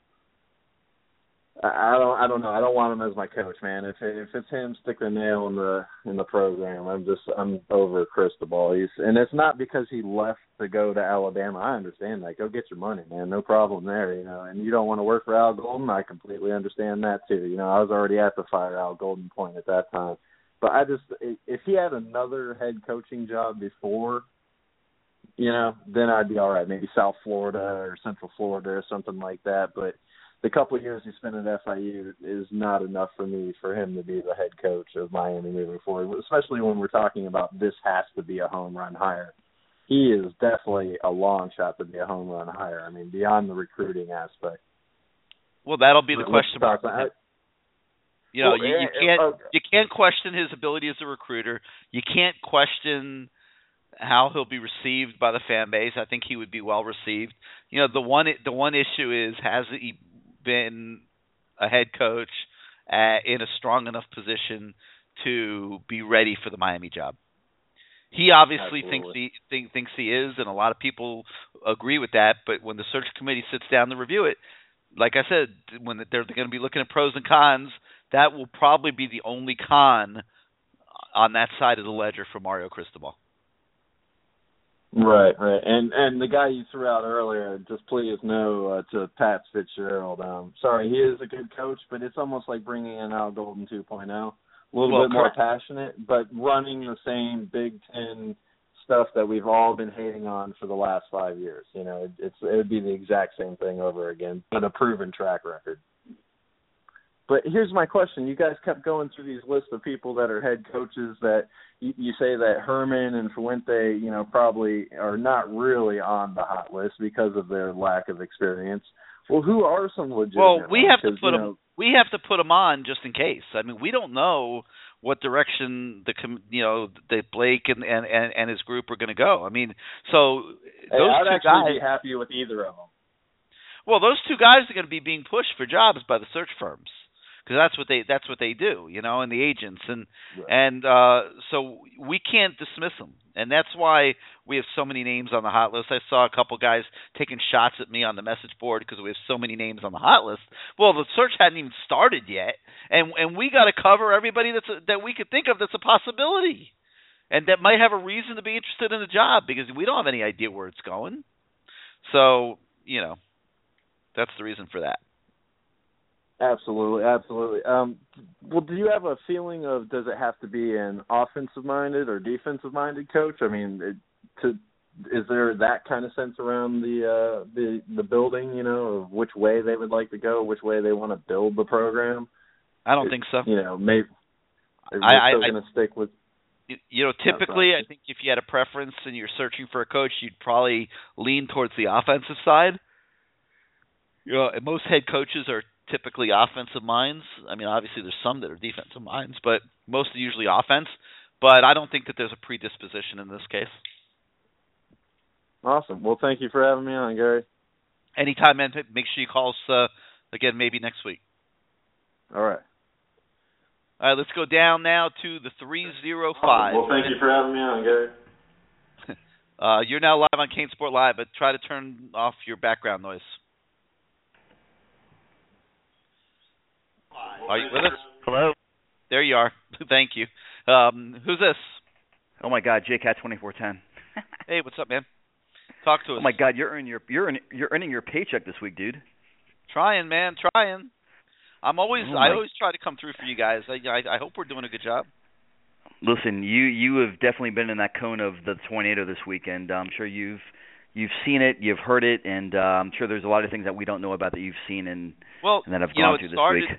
It started Saturday at the stadium during the game, and I've been around the program for so long. I'm not sitting here trying to pat myself on the back or anything, but I just had a feeling that was really it. And I sat down at halftime and I started writing the column talking about how Butch Davis needed to come to grips with the fact that this was really it. That he, rather than sit there and wait to get fired, he needed to go into Blake James and resign. And I'm not sure exactly how it played out. I think that Al dug his heels in a little bit, and Blake, probably had to pull the plug himself. But I just had a feeling at the stadium Saturday that he was going to be gone the next day, and it played out that way. And when it happened, we were already in overdrive, and that's why we were able to get so much information and everything out to you guys so quickly. Right. No, you had mentioned you had said Butch Davis, but I know you meant Al Golden. So I, obviously, to go into my first question, when he was giving his post-game speech, he was asked whether or not he was worried about his job, and he very quickly said no. Do you really feel that he believed that at that point, because maybe perhaps if his buyout was so big that he was going to actually survive this 58-0 loss? He's as positive a guy as I've ever seen, and yeah, I think he really believed it. I don't think he ever did. He obviously was aware of the unrest in the fan base and stuff, but I don't think he ever believed that he was going to be fired. I think that I think he came into this year feeling good about the team. I think he felt that they were going to win. I think he felt that they were going to win the Coastal, and I just don't think that he ever considered that it was all going to fall apart. I was sitting club level during the game on Saturday, and I had a really good friend of mine that was in from out of town, from Atlanta. And unfortunately, there was a gentleman that was there with his kid, 2 rows down and maybe 5 seats over, and he was very animated. He wasn't intoxicated by any means, but he was so emotionally upset and angry, and he ended up getting into a little altercation with some people behind him, to where they had to call not only the security, but eventually, a cop to come over. And I know this was going on, in the stands all around the stadium. And it's just it was just really an unfortunate circumstance, and I get where the guy's coming from, because I've been there before, and I said to myself at that point, this is not a good thing, and it really needs to be addressed and changed, because then they started with the Fire of Golden chants, and it was like. And I've been to many Canes games in the past. I was at the Hale Flutie game. I was in the stadium when we were beating Maryland 31-0. They came back and beat us. I was on the field for one of the national championship games. And this is one of those scenarios where I was like, wow, this is one of those feelings that is not right and needs to be corrected immediately for the sake and for the health of the program. I'm kind of curious. There's a video floating around in regards to Kareem Brown yelling at Coach Mark D'Onofrio. Was there any clarification of what that was about? Do you know of, or what? I'm pretty sure that it had to do with a botched play call. The way they work is D'Onofrio makes the call. He radios it in the headsets to Kareem Brown, who sends in the signals to the defense. And, if you watch on the sideline, you'll see Kareem frantically doing signals and, calling the plays. And my guess is the wrong play call got sent in, and, so they were kind of yelling at each other a little bit. It was a very interesting video for sure. And, Kareem was very animated, and he looked like he was about to fight somebody. And then Mark kind of looked at him like, what's up, dude? What's the problem? It's like he's like, chill out. But again, it was one of the heat of the moment things as a fan that you see, and you're like, it's really like this on the field. It's really like this, and I mean, they're really going through this. It's like that stuff happens more than you would think, and usually the fans are shielded from it. But it's an intense game, an intense sport, and those guys are cranky. They don't sleep very much during the week, and a great deal of time and effort goes into preparation for those games and stuff. And it gets heated down there. I do agree with you. Going into the next coach and who they should hire. This is obviously a university that has a football team, and the football team puts a product on the field, and they rely on us to go out and buy their product, whether it's season tickets, merchandise.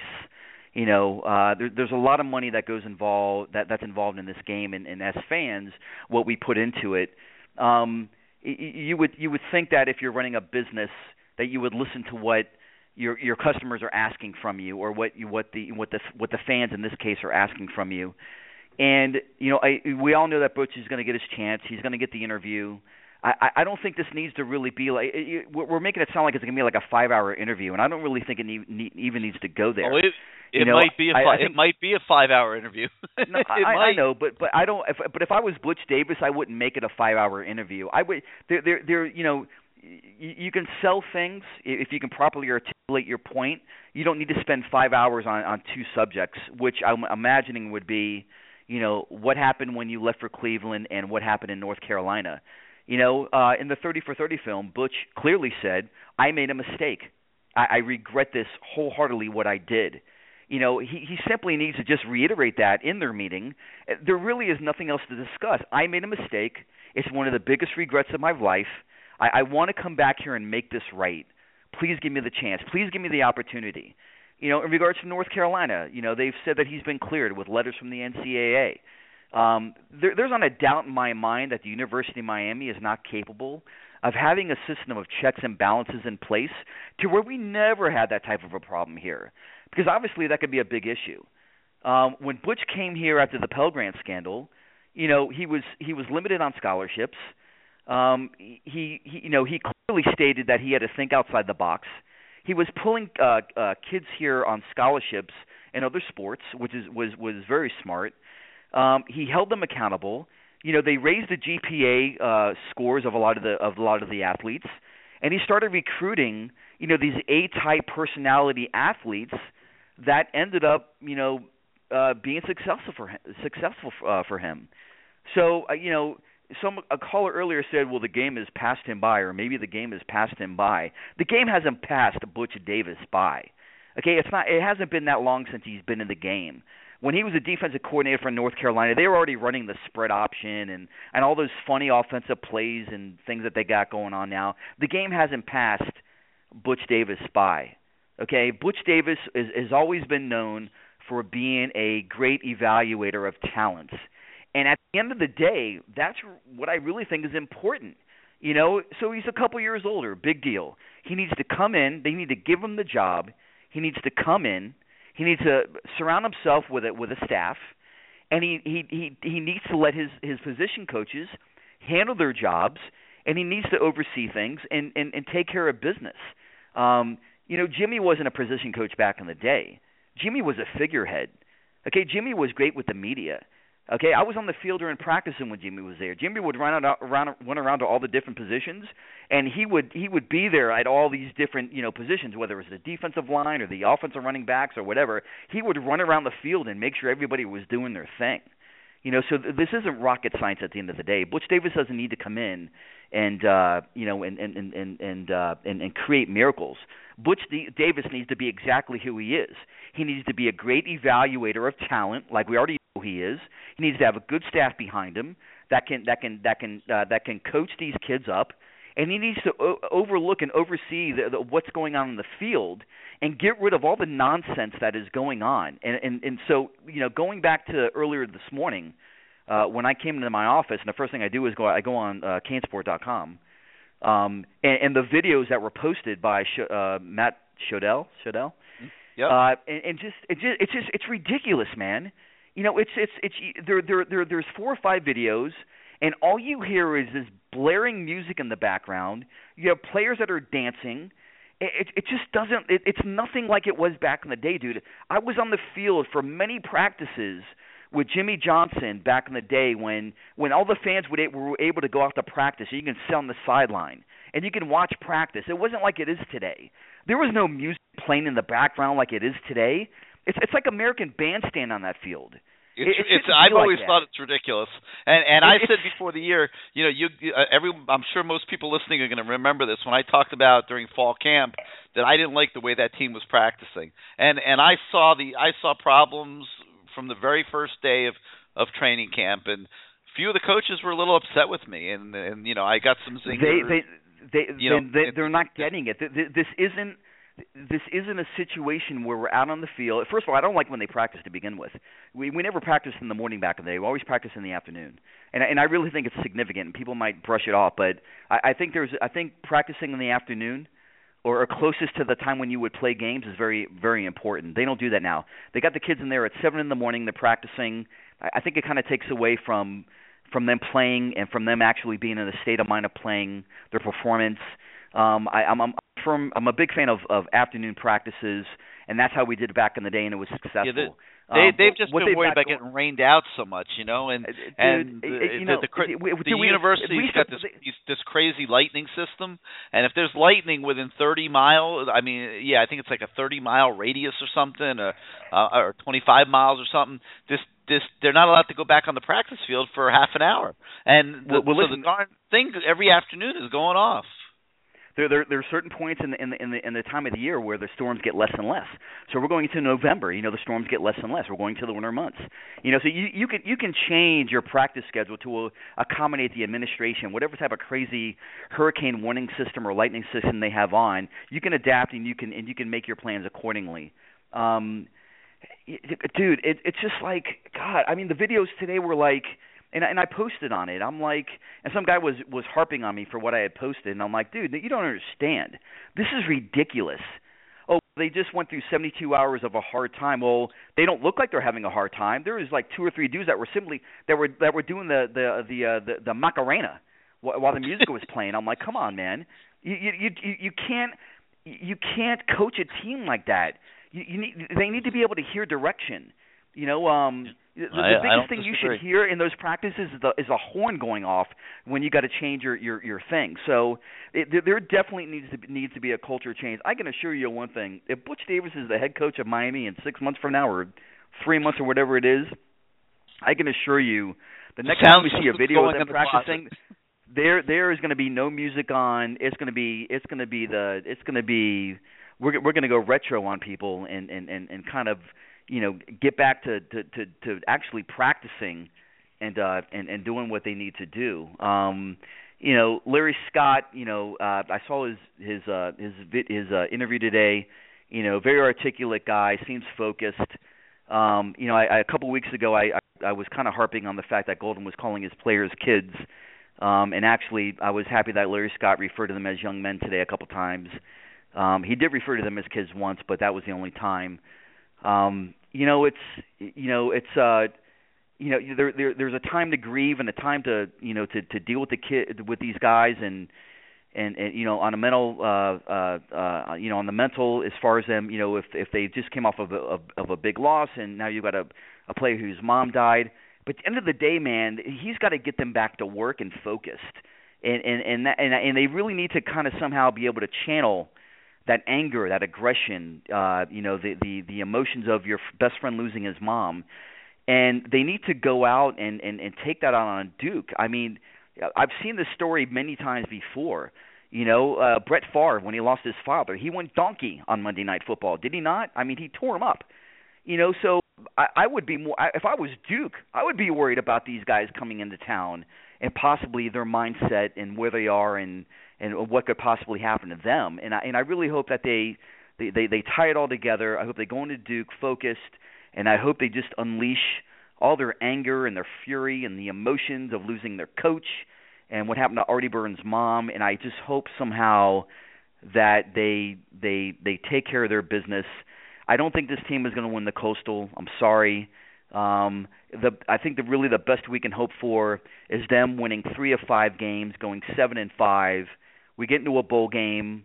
Maybe we win the bowl game, maybe we don't. But if we can finish 7-6 at the least, 8-5 with a bowl game win, going into spring with a new coach, I think to me that's the best scenario for this team at this point. So yep.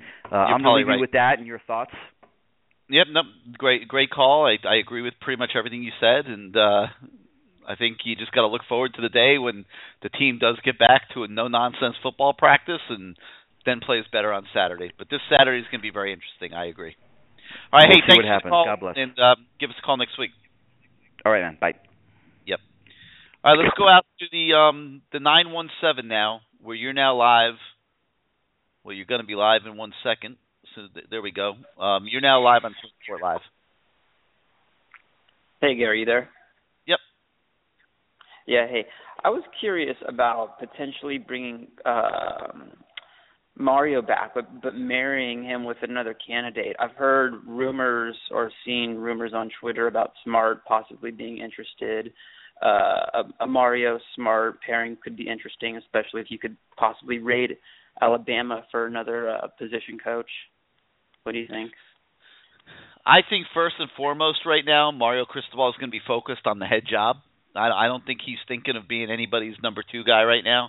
I think this is, he's waited his whole life for this, and now the job's open, and obviously he wants it, and I think that's where his focus is going to be.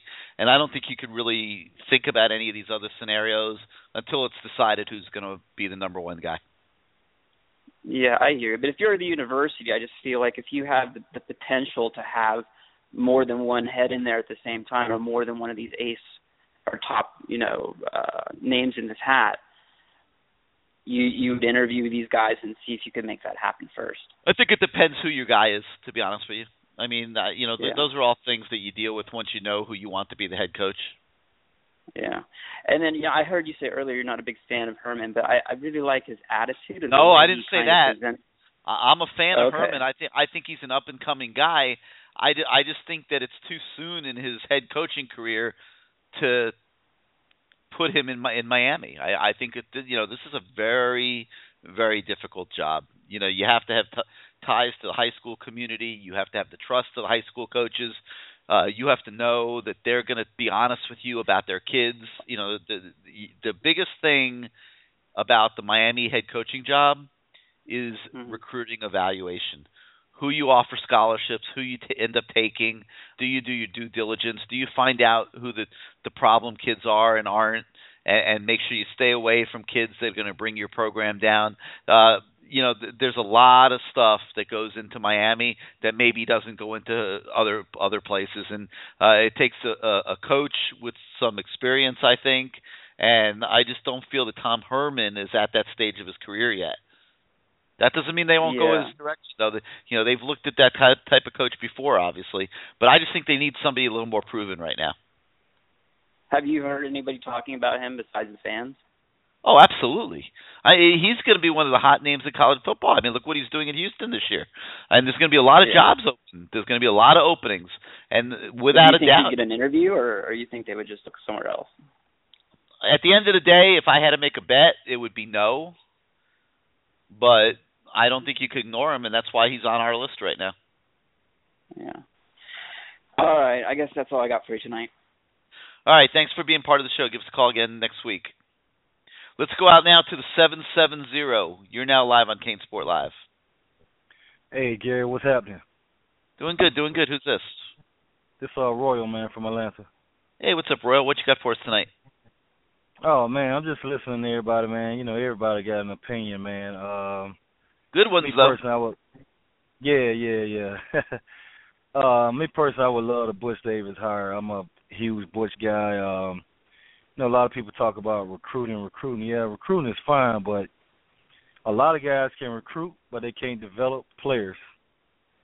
And I think that's what Butch Davis reigns supreme is in developing and evaluating. And a lot of guys, of course, Miami has a lot of talent in the area, but a lot of guys don't fit what you're trying to do.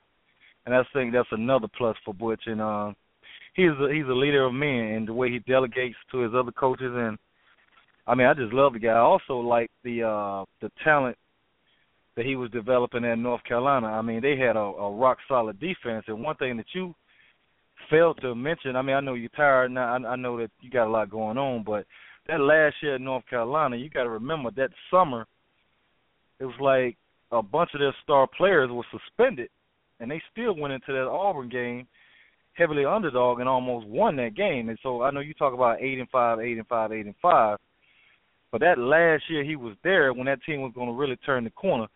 All those star players were suspended. So yeah, you're right. Yeah, and that contributed to it. Right. A lot of that contributed to it, and also, I want to mention another name, well, two names that I really like, and I know you might disagree, but we all got an opinion. But I would really love Josh McDaniel at New England. I think he would work wonders with Kaya, and you got what's the kid name? Allison coming behind Kaya, and the way he runs the spread. I mean, what I would like to see Miami do, and the recruiting is all that's great, but I want a coach I want an X and O guy that can take advantage of other teams' weaknesses, which we don't do. We flat out don't take advantage of no team weaknesses, and every team has a weakness. Instead of all we do is just run plays. But I think Josh McDaniel would be great. I also like a guy like Bill O'Brien. I really love the job he did at Penn State, everything that he was dealing with. He's doing an okay job in Houston right now, and he really ain't got no quarterback. But, guys that got experience, that has been there, and leaders. Tom O'Brien is a leader. Now, Josh McDaniel, leadership-wise, I don't know. He did a pretty good job in Denver when he got that job. But that's the way he runs offenses and developing quarterbacks. I would love him. Hello? Yeah, no, I wouldn't have any problem with him as a candidate. I just don't know. He doesn't have any head coaching experience. He doesn't have a ton of college experience, does he? Yeah, you're right. I mean, because coaching in the NFL and college is totally different. But he may be waiting on that Bill Belichick job, but we don't know when that's going to happen. Brady sounds like he's going to play another 3-4 years, and I think that's a package there. When Brady quits, Belichick's quitting. So we don't know what's going to happen with that. But I just like the way Josh McDaniel, how he goes about his business. And if you remember, when he left New England and went to Denver, he gave Belichick fits. So, drafting Tebow, that kind of was derailed his little fame or whatever. But I just kind of like the fact that Josh McDaniel were working with Akaya and upcoming quarterbacks and the plethora of receivers we will have and the one-back offense that we run out. I think that would be great. And I think that guy can flat-out coach. But coaching college and pro and everything that goes in it is totally different. Yep, no doubt. All right, you got anything else tonight? The whole crystal ball thing now, like I said, everybody got their opinion now. Now, you just said Tom Herman. I agree with everything you said about Tom Herman, not enough experience. But crystal ball I want a guy with experience. I want low risk. Doubt. Low risk this time, low risk. Absolutely. I agree 100%. But I don't understand how crystal ball can even be considered. The guy's never been an OC or a DC. And, yeah, he did an okay job at FIU. And the whole recruiting he's doing, the Alabama name speaks for itself. But I don't even think crystal ball should be considered for a head job. I would put him on the staff because I'm tired of him taking a couple of kids to Alabama. But a head job, no way. No way.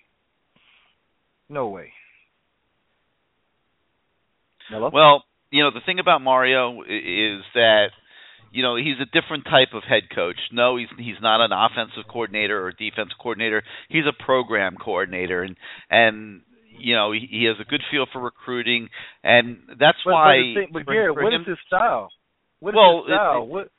I think he would run a spread offense. I think he'd run a 4-3 defense. And I think he would need to have very good coordinators, and I think he knows that. Look at some of the guys that he had as coordinators at FIU. Todd Orlando, who I believe who is with Todd Herman now at Houston. Jeff Collins, who's at Florida now as the defensive coordinator, who is one of the highly regarded young coaches in football right now. They're probably going to consider him for the UCF job. He had these guys at FIU. So, I mean, he understands that you got to have good coaches working for you. Okay, now that was a pretty good answer, because before that I wouldn't have an idea what he would run, but not right now. I mean, let him, let Bush get the job, bring him in and groom him, or you know what I'm saying. I like Cristobal's passion, but head guy right now at this, we need somebody stable. Yeah, we need a rock star to come in and energize the city, the fan base, the recruits. But I think we need stability. We need somebody stable to make this program. This program needs stability, period. And it's very fragile with, the Randy Shannons and these type of guys that, they have no experience. Their coordinators have no experience. And if we wonder what happened, that's what happened. These first-year coordinators, you can't win like that, man. Guys like James Coley get inside the 30-yard line, have no clue what to do. No, you can't. But just because they good recruiters, I'm sick of that. No, I want coaches. I want X and O guys. Well, you want both. You want both, and there's no reason you should have to settle for anything less than both. Yeah, you're right. But first and foremost, game planning, adjustments at halftime, X and O coaching is above anything else. I'm sorry. For me, it is. All right, sounds good. You got anything else? No, that's it, man. I appreciate you. All right, give us a call. All right, give us a call next week. You got it. Hey, put me on. You got it. I got you. Don't worry. Let's go to the 404. You're now live on CaneSport Live. Gary, how you doing, man? Doing good. Who's this? This is Roland from New Orleans. Hey, what's up, Roland? I'm good, man. I'm gonna keep you long. So, with the new coaches say, I know they got to go through the whole season and evaluate different coaches, but I think the most important thing, and I think you would agree, is really just having good position, really good position coaches, as far as just developing the talent and recruiting. That's the two biggest things. I think, head coach, the guy, from a structure standpoint, but those position coaches and having a tremendous recruiter is extremely essential, moving forward, So, I mean, that's one question I have. I wanted to see what your thoughts on that. No clue. I think the coaching staff, and I've said this a million times, when you look back through the history of Miami football, everybody looks at all the great players that have played in the program. Nobody ever really focused on the coaches, but those kids were coached by some great coaches. And every time Miami's been successful, it's because it's not only had a good head coach, but it's had a good staff, top to bottom, and that's what you need. Yeah, I feel positive about the future, man, as far as the program. I'm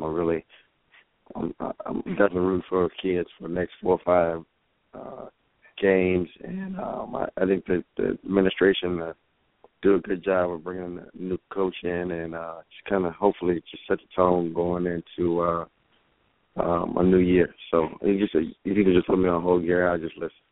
You got it, Roland. Give us a call again next week. Let's go to the 240. You're now live on CaneSport Live. What's going on, Gary? This is D Black. Hey, what's up, D Black? Yeah, I'll tell you a funny story. I went to lunch today down on South Beach, and I ran into a couple guys that listen to the show every week, and they were awesome. And if you guys are listening, I really enjoyed our lunch together today. But we sat there for like a half hour eating, and man, they're talking about D Black and how much they love your phone calls every week, and I thought that was just awesome. So you got the floor. You got the floor. Go ahead. Hey, if they're listening, hey, I appreciate it. I try to bring it every week, but I try to bring facts with everything that I'm talking about. Well, that's exactly what they said. They said, man, D Black, where's he from? And you're from Louisiana, right? No, I'm up here. I'm up here in Maryland. Maryland. Okay, I'll have to remember that. But yeah, they were asking me where you were from and what your background was, and that you bring it every week and you have facts and you sound like you know what you're talking about. And yeah, I mean, I got a kick out of it. I mean, I'm just walking in to have lunch down on South Beach. Just get a quick bite to eat. And yeah, it was pretty fun. I'm a football guy.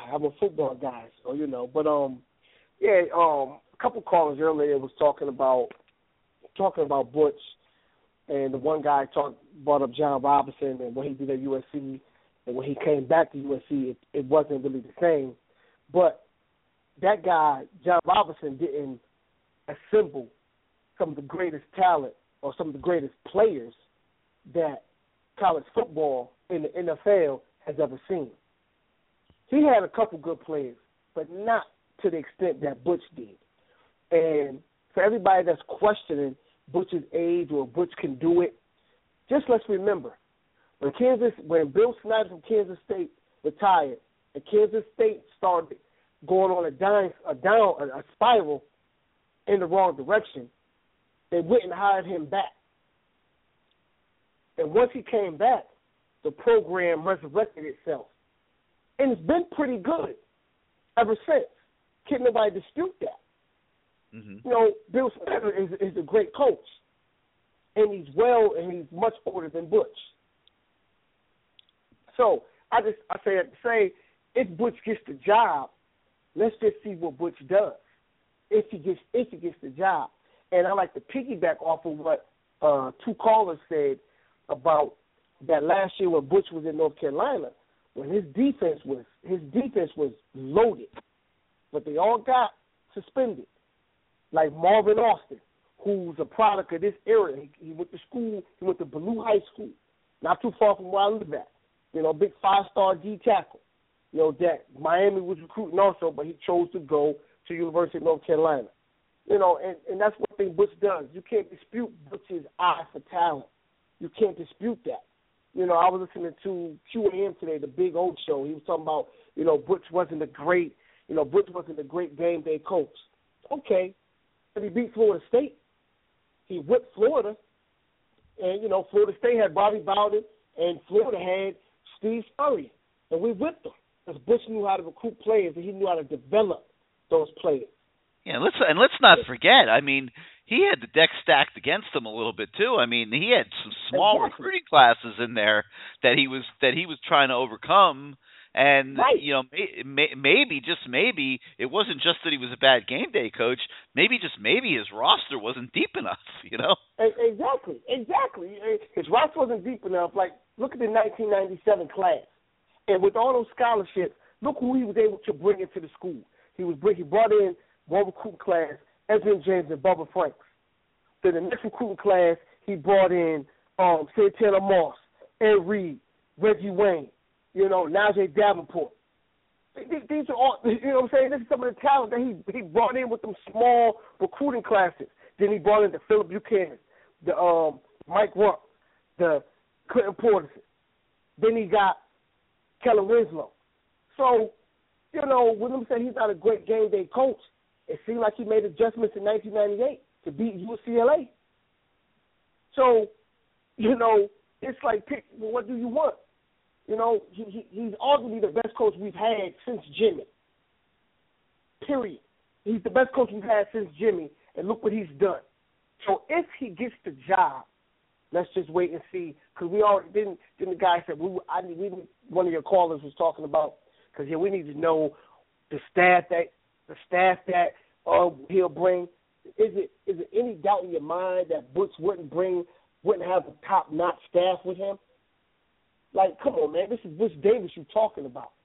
Like, Butch told me when Butch and I spoke yesterday, he felt when he says, when he looks back on his career, he thinks he maybe has done a better job developing coaches than even players. Exactly, and I listened to that interview, and that says a lot, and that goes to what someone else said. He's a builder of men. He's a builder of men. I mean, that's what you want as a head coach. And like, say, hypothetically speaking, say Butch did get the job and he partnered up with Mario. he had the job for 3-4 years, 5 years, or whatever, and passed it on to Mario. Now you're thinking Mario has learned under Butch for 3, 4, 5 years, and then he's learned under Saban for 3 years. He'd definitely be ready then. There's no doubt about it. Exactly. I mean, look if you're going to go the direction of Butch, and if you're going to make a decision right now that's the reason why you're not going Mario, then I totally agree that at that point the university's got to do everything it could do to talk Mario into teaming up with Butch. Right. And I got the impression when I talked to Butch that he would be receptive to that. Now I don't know if Mario would be. I mean, Mario's going to probably be a candidate for some other head coaching jobs too here. Everyone's just, we're just talking about Miami, but, Rutgers is opening up, South Florida is opening up, Central Florida's opened up. So there's going to be some other jobs potentially that is true. that he's a candidate for. And if you think about it, Butch has Graziano on his staff, right? Graziano goes and resurrects the Rutgers program, right? Resurrects the Rutgers program, which he did pretty good. It's respectable what he did at Rutgers, Then he goes on to Tampa Bay. I mean, being an NFL coach is a different beast, but he made it. He had Curtis Johnson on his staff, wide receivers coach. A lot of people forget about that. Curtis Johnson was a hell of a recruiter and a hell of a coach. Now he's the head coach at Tulane. So a lot of his people that he had on the staff parlayed their jobs at Miami to bigger jobs. So I say that to say, you got a lot of players, not even in South Florida, in the DMV area. And for those who don't know, it's called the D.C., Maryland, Virginia area. It's DMV. I'm not from here. I'm from the tri-state, New York, Connecticut, New Jersey, but they call it DMV. All I've been hearing about from a lot of high school players that I know, if Miami hires Butch Davis, college football is in trouble. And my question to them is, well, would you consider Miami? And they say, Coach A, without a doubt. This ain't one. This is like from Powerhouse. This ain't from the Wikileaks school. This is from, like, DeMatha, who beat the brakes off of Central and then went down and beat Plantation, American Heritage. This is from, like, DeMatha and Gonzaga and French Collegiate that Ron Goldman went to, that was then recruited by Miami also, but went to Florida State. Players from these type of schools. If Miami hires Butch Davis, college football is in trouble. So would I like to see him get the job? I would love it. I would love to see my thing is I want the university to get the best man for the job. And if it's Butch, then so be it. I'm all aboard. But if it's not Butch and the guy they hired, whether it's Mario or Rob, I'm all aboard. Long as it's substantial. Well, I think a couple things. I think that obviously, I think Butch has to get interviewed. I think he has to be on the list of interviewees. I think Mario Cristobal has to be on the list of interviewees. And then you pick your next 3 best guys, and you interview the 5 of them, and you evaluate, where you are. And you are absolutely right. I don't think you go into it with any predisposed ideas. I think you want to be committed to getting the best guy. You there, D Black? Did we lose you? All right, sounds like we might have lost you there. So we'll talk to you next week. Thank you so much as always for giving us your insight on the show. Let's go out to the 773 where you're now live on CaneSport Live. Gary? Yes, sir. That's you. Man, I was getting worried there for a minute. No. Who's this? It's Billy in Austin. It's Billy in Austin. How are you? Yep. Doing good. What you got for us? I guess my question that hasn't been asked tonight is, who made the call on the firing? Was it Blake? So was Blake James? It was Blake's decision all the way. The board of trustees supported whatever decision he made. I think everyone was in agreement that there was going to be a change made. I think the only question really was what the timing was going to be, and totally Blake's call. Okay. So, I know there's been, a lot of speculation. To me, as an athletic director moving forward, where is he? Because it got as low as it's ever gotten, looking at the score, looking at the attendance. He comes out of this smelling like a rose. I mean, everyone, the pressure, when the team lost the way they lost on Saturday, I felt, and I even said this to some people walking out of there, and I had already put the column online saying that I thought Butch should resign the next day, but the pressure shifted from Al Golden straight to Blake James, and I thought he handled it unbelievable. I mean, he made a decision that I'm sure he didn't want to make. He didn't go to the stadium Saturday thinking I'm going to fire Al Golden on Sunday, but it was what he had to do, and he made the tough decision, and he followed through on it. And I think you got to give him a world of credit. I think he's squeaky clean right now, and I don't think there's anything that anybody should be mad at him about. I think he's doing a hell of a job. Okay, well, but that's my concern, and maybe some of the fans' concern. Why did it take a 58-0 beatdown at home for him to realize, for a man that's been on record numerous times, I'm going to evaluate this man at the end of the year. Remember one thing. Donna Shalala made the call that Al Golden was coming back. Okay? So the team only had 2 losses before Saturday. Now it has 3. But the intent was to have Al Golden coach the year and then evaluate at the end of the year. When they lost the way they lost, there was no question at that point he's getting fired, that they have to make a change. But they didn't dictate to him that he had to make a change on Sunday. He made that choice himself, and I think they totally supported it. I think the whole university was 100% behind that decision, but they weren't going to make him do it. They weren't going to make him. I'm not arguing that. Yeah, I'm not. That's not what I'm arguing. I'm arguing that we lost to Cincinnati. We have not gotten better. No other school is on record saying we're going to evaluate him at the end of the year. That's not really, a way that I would want an AD. It kind of gives Golden a free pass. But think about time out. Think about what you're saying. You're not going to go into the season making a coach feel like he might be fired in the middle of the year. You're going into the season. You're committed to him. You have a commitment to that man for the whole season. Fans want blood, but that's not how administrators look at things.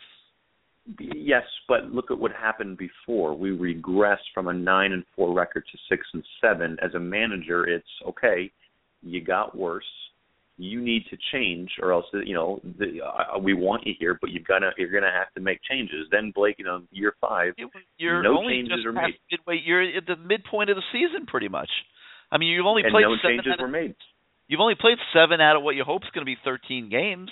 Yeah, but Donna Shalala made that decision at the end of last year, not Blake. And she's gone. Correct. Yeah, that's my point. Okay, so she's gone. But Blake, you were going to fire Al Golden before week 6? Come on, that's ridiculous. Pat Hayden took Lane Kiffin off the bus and fired him there. That doesn't mean it's the right thing to do. I'm certainly not looking to do that going into the season. Again, that I'm not arguing, but it's more so when you're seeing the same product, Gary, that you saw in year 4, and it's actually getting worse. It shouldn't be a free pass. That's why they made the move Sunday. And I'm all for that. I find it very odd that it took him this much, for him to go against his own word. I mean, it was flat out embarrassing. All right. Well, we can disagree on that one. That's fine. Sure. So here's my other question for you. With this team that we have, I think a word that we've heard is goldenized. With the staff. I mean, realistically, what are you, expecting in regards to Larry Scott? Is it more so of, hey, just to kind of let's get through the year, knowing that he knows he's not going to be retained as the head coach? Is it actually, we expect to see him have the freedom to make changes for everything that wasn't working since only the head coach, is gone now? he has total freedom, but I think they're very limited in what they can do. They can't change all their schemes and everything right now. I think you might see little tweaks here and there, but there's not a ton that Larry Scott can do other than be a father figure to these kids who are wounded right now. This is a wounded group of kids, and he's been a very calming influence. He's been very professional. I've been very impressed with how he's handled his role and handled himself in front of the media and things like that. And I think it was a good choice by Blake James, and I think that he's been a calming influence for those kids. And I agree. Nothing but I think that Blake made the right call on appointing him. So here's kind of my follow-up question to what you mentioned about Duke. You don't know if they're going to come out guns blazing. You don't know if they're going to come out and just kind of mail it in. For a team that quit, in our eyes, that the worst loss ever in program history. They quit when they're down 14-0. A team quits when they don't like what's going on or who they're playing for. So help me understand, or help us, I guess, understand. A team that's supposedly all in tears doesn't quit on a guy that they truly want playing, care, and that they truly care playing for. Listen, I don't disagree. I don't disagree with you. I mean, Mark D'Onofrio better call an aggressive game Saturday. I'll tell you that. I mean, if he puts those kids out there to get their butts kicked like that again, with absolutely no. I mean, I don't remember seeing. And I spared myself going back and watching every play in slow motion and everything. God bless you. I couldn't take it this week, especially with everything else going on. But I don't remember seeing a whole lot of aggression on the defensive side of the ball in that game, and I didn't see a lot of guys flying around. I didn't see a lot of safeties trying to make plays behind the line of scrimmage or anything like that. I saw a bunch of kids that were set up to be blocking dummies out there and got physically pummeled because of it. And that's Mark D'Onofrio's fault. And you know what? Well, he's remaining as the defensive coordinator. And to me, on Saturday night, if they're going to lose that game attacking and being aggressive, and don't send those kids out there with play calls that leave them sitting there like sitting ducks, and blocking dummies, that to where it turns into like a 7-on-7 game with Duke. Because if they do that, they're going to get killed again. Because David Cutcliffe is a very good offensive coach, and those kids, and I don't know if you got a chance to watch their game against Virginia Tech, but that's an extremely well coached team, and they execute their offense very well. And if you put your defenders out there and they're just sitting there like they're like X marks on a chalkboard in the locker room, they're going to get killed. Well, and that's I guess that's one half of what I'm trying to get at. Golden and staff never set the kids up to use their strengths. But it's more so from an internal standpoint here of players that have a drive. That team on Saturday did not have a drive. Is there going to be a sense of relief of, you can tell the players are frustrated with the system that you just talked about that they were put in. I guess I'm almost questioning their heart to an extent after watching them I quit. think they're going to be angry. Why wouldn't they be? But they're probably going to be playing with a backup quarterback who, obviously, crapped his pants the other day. I don't think anybody would argue that. I mean, the moment was too big for him, and that's not a knock on him. I mean, he had never really been in a game very much, and now he's out there against one of the top couple best teams in the country. And they were losing, I think it was 3 touchdowns before he even got on the field, and that was a tough situation for Malik Rozier. But he's going to have to be a lot better on Saturday if they're going to be competitive in this game. But I do think that the team's going to come out very angry, and a big issue is just going to be what they have in the tank after this emotional week. But lots of times it's a rallying point in a lot of cases. It is because they're relieved. Sometimes they play for the coach. Which I don't think the team would that quit, or they play because they're just relieved to kind of have the handcuffs off. Well, this week they're going to be playing for Al Golden, and they're going to be playing for Artie Burns, and that's going to be their rallying point in addition to just the general adversity they've had. Sure. And we'll see Saturday night how it carries them through. All right, sure. Here's my last. Let me kind of get one ahead. Last thing, and I'll keep it short. Go ahead. There is no perfect. I'm going off of what you said. You want very little risk in this next hire. So looking at it, there's never a perfect candidate. We never know what we're going to get. I get that.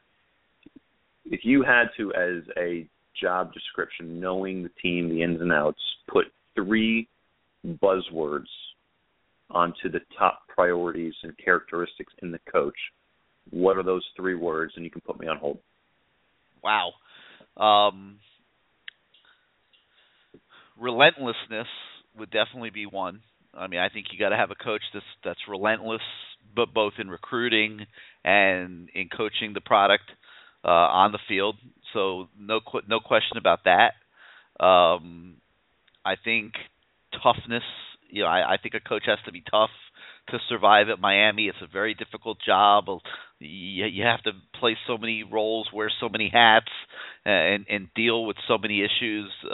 You know, you're often dealing with kids that come from really hard backgrounds, who don't always have the best parental guidance, who are inclined to get into things like drug use and stuff like that. And just look at all the kids that Al Golden had to dismiss in his 4.5 years as coach. I mean, it was a revolving door there, you know, underneath the exit sign with this program, and unquestionably that contributed to a lot of the struggles that he had. And you know, lastly, I mean, it's not one word, but I'll try to turn it into one word, and I would say connections. You have to have somebody who's connected in some way, shape, or form with the high school coaching community in South Florida and throughout the state of Florida, to where there very quickly is going to be a mutual trust, and you get honest information about the kids out there that you're being recruited, because who you select in recruiting, not just their ability as players, but their character, is in the state of Florida is extremely critical. So, you know, hope that answers your question. Great, thank you. All right, give us a call next week. All right, guys, we've got 30 minutes of show left here. A lot of guys still on the lines, so let's try to keep our points very direct and concise and get as many people on as we can. Let's go to the 904 now, where you're now live on CaneSport Live. Hello? That's you. Talk to us. Hey, how you doing? Hey. Doing good. Who's this? This is Stefan. All right, Stefan, go. I haven't been on the show since last year, so I just had a couple questions. I had a question why they didn't make Art Kehoe the interim coach, since he's been there so long. You can only pick one guy. You can't pick everybody. And you could have made an argument for James Coley. Art Kehoe's been an interim coach here before. Some people, obviously would have said Larry Scott, who ended up getting it. You could have picked Hurley Brown. You could have picked Dice Harris, who's been a head coach in high school. I think Blake James made the right choice. It allows the coordinators to focus on running the offense and defense, which they need very badly. And Larry Scott, as the tight ends coach, is very capable of juggling both roles and taking on the responsibilities of the head coach. So I think it's yet another example of something that Blake James. I don't want to sound like I'm playing up Blake James here tonight, but I mean the guy is doing a very good job managing this program so far, and now he's really under the gun. He's hiring his head coach for the first time, and ultimately athletic directors are joined at the hip by who they pick as head coaches. And this is, without question, a very, very big moment for Blake James. But to this point, I don't think he's let you guys down at all. I think he's doing a very good job. Oh no, I have no complaints about him. He made me a happy man Sunday. Sunday. But I want to throw another. Much as I love Butch. I hope Butch get the job. I really do, because he has a very good track record, and I know he can get the program back. But it's a coach, the Iowa coach, Kirk Ferentz, I think is his name. Kirk Ferentz. I think he'll be a good candidate. Yeah, I think he'll be a good candidate for Miami.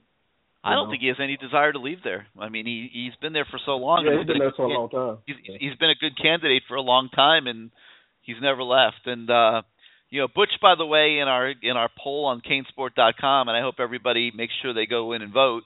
It's on the War Room message board at the top, and everyone's entitled to one vote who's a subscriber. And Right now, Butch is trending at 70. He's up to 72% of the fans. Oh, yeah, I voted for him. I already voted. I voted for him. You and just about everybody else, and it's just. I mean, to me, like I said earlier in the show, it's astounding the base of support that this guy has. Yeah, I like I said, I hope he get the job, and I really think he'll stay for at least 5 years. And another caller, I think it was 3 calls ago, he had made a good point. Maybe making Mario Cristobal the interim head coach, so when Butch leaves, he can take over. Maybe he'll accept that kind of role. So knowing that on the back end he gonna have the job. That's just a thought of mine, but I think that'd be a good idea too. What you think about that? I don't really have an opinion on that one. Yeah, I see.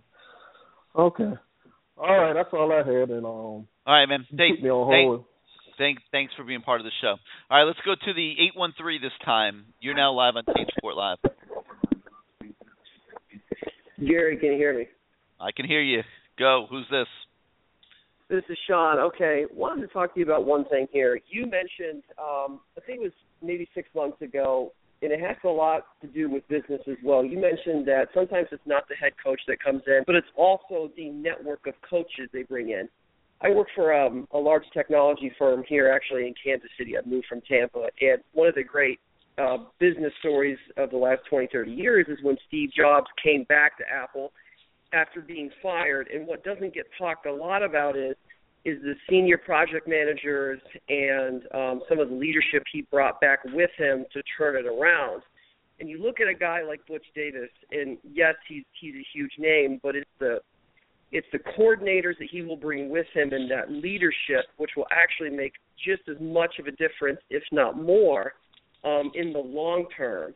And you can't help but see the similarities sometimes. It doesn't get talked about a lot, and I wondered why. You had mentioned it before, but I haven't heard you mention it on the blog. I haven't heard you mention it on the radio show tonight. Can you talk a little bit more about the importance of the network of coordinators you will bring, which is going to be such an upgrade from what we've had the past 8, 9, 10 years?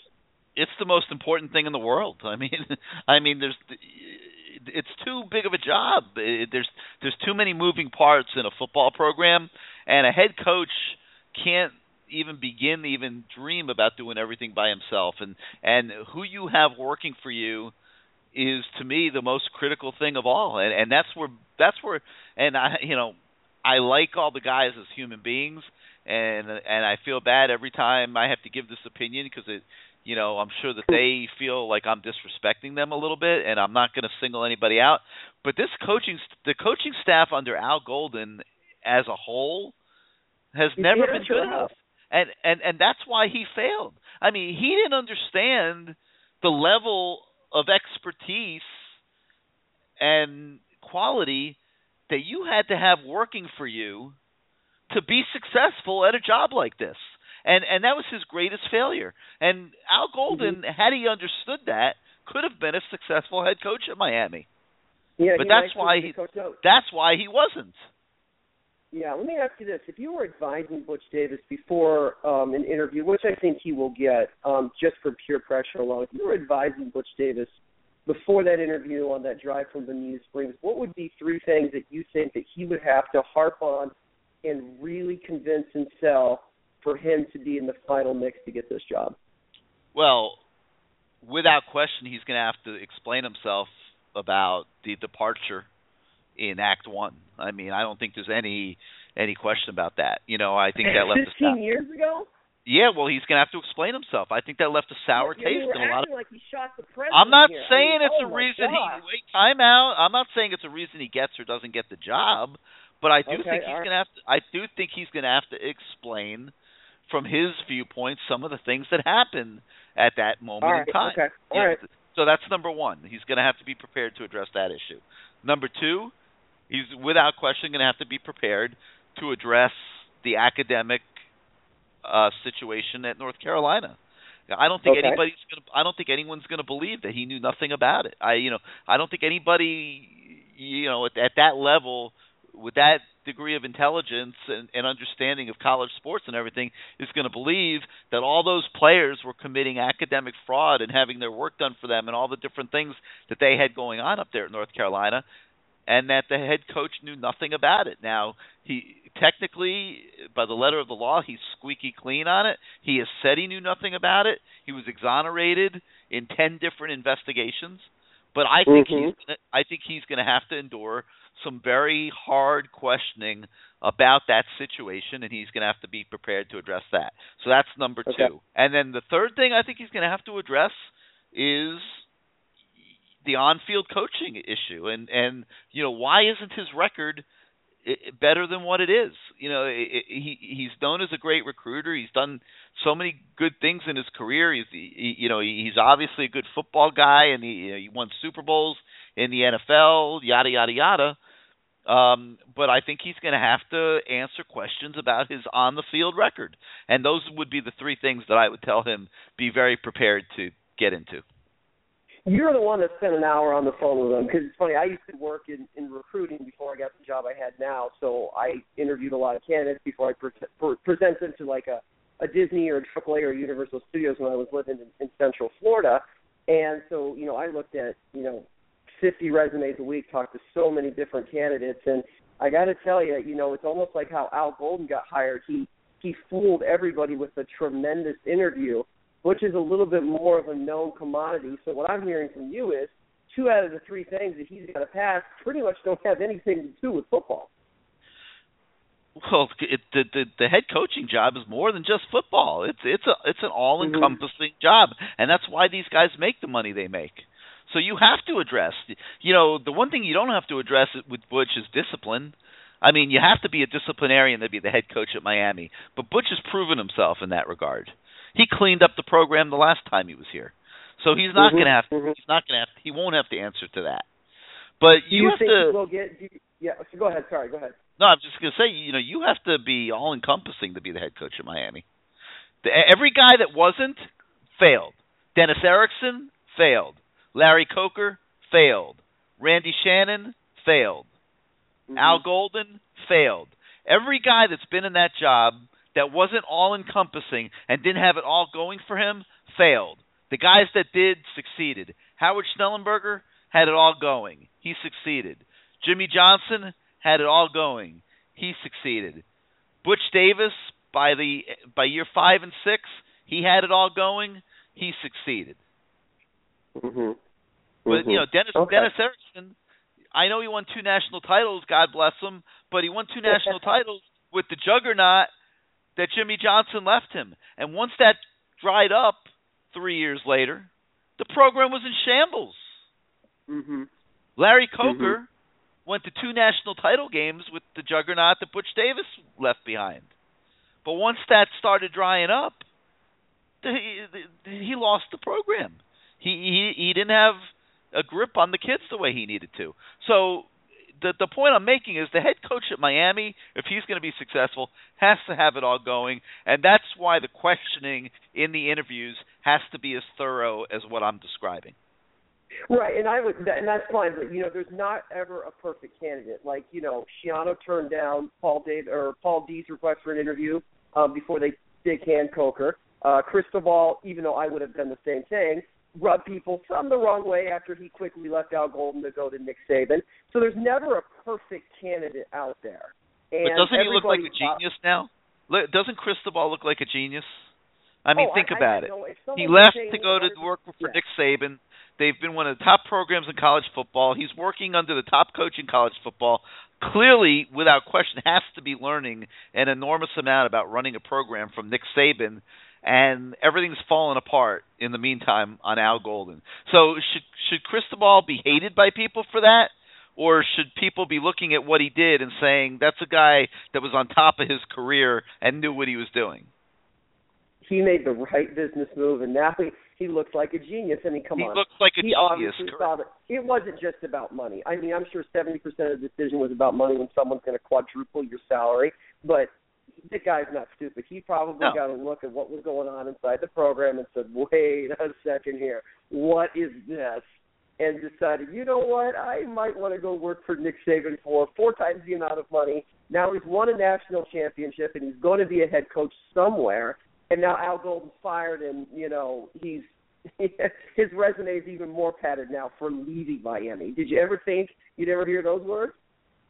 Yeah, I agree. That's why I don't understand why people want to hate on him so much. He may or may not get the job, and he may or may not be ready for the job, but why would you hate on him for leaving? That was Miami's fault. Let me tell you something. If and I've been patting Blake James on the back a lot here on this show tonight. That was one place where Blake failed. Mario Cristobal never should have been allowed to get on that airplane to Tuscaloosa. They were way, and I think I don't know why, but they were way too passive about that, and they should have never let him get on an airplane to go up there. He was, that was a real coup for Al Golden to be able to hire Mario. I mean, he was by far going to be the best recruiter on the staff, obviously, and he was going to be one of his top coaches. He was going to help Golden enormously with team discipline and things like that. He was going to be a very valuable assistant.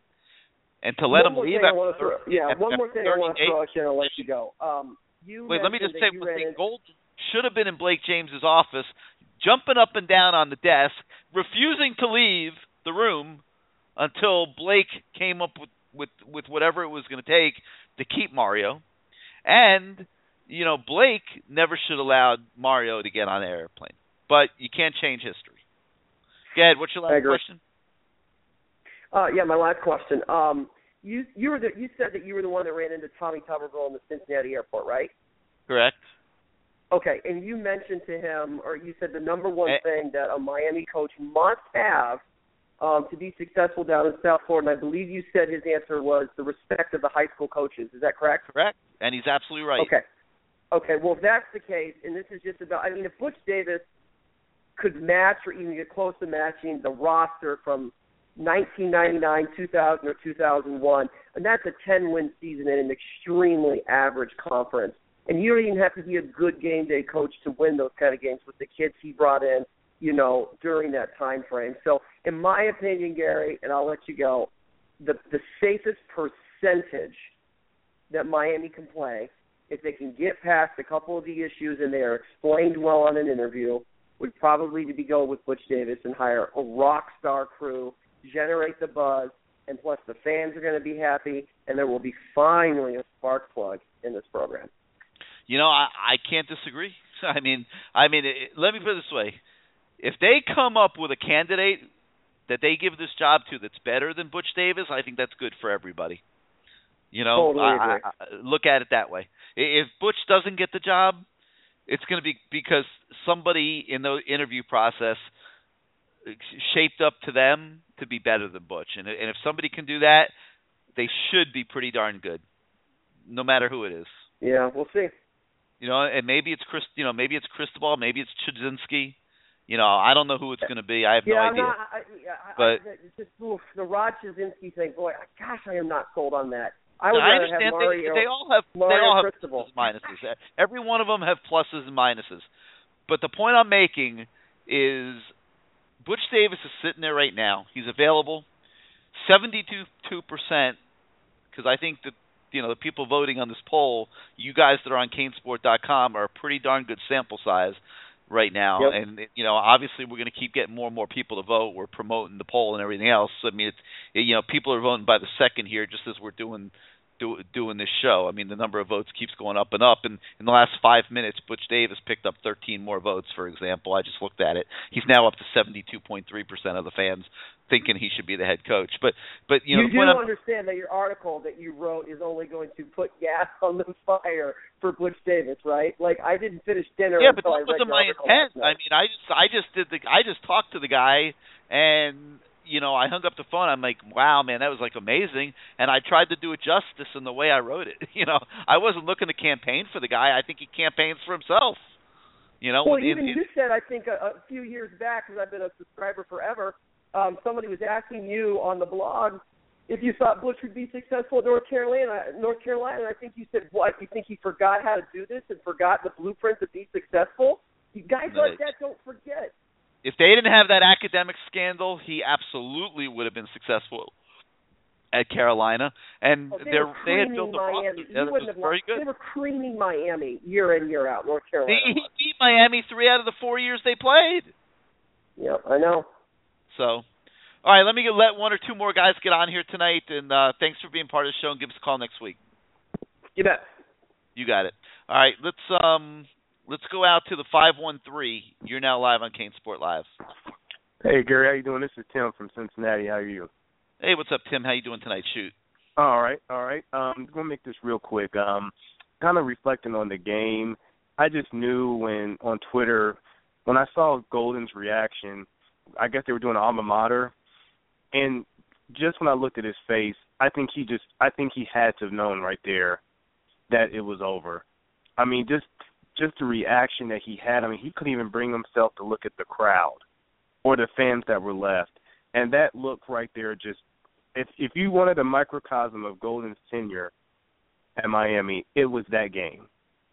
It was everything about that Clemson game that summed up everything with Golden's tenure. You're sitting there and you're singing the alma mater and showing respect to the band and everything, and there's nobody there. I mean, everybody's gone home.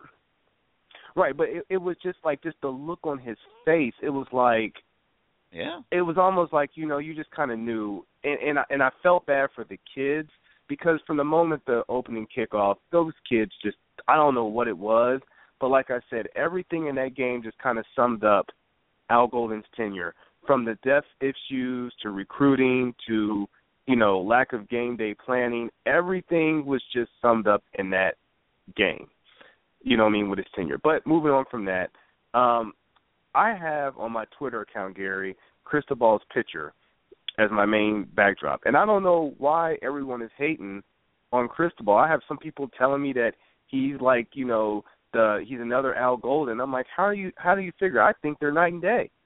They are night and day. From the they both have at FIU to, Golden's staff doesn't even compare to what Cristobal had at FIU. And he won at FIU.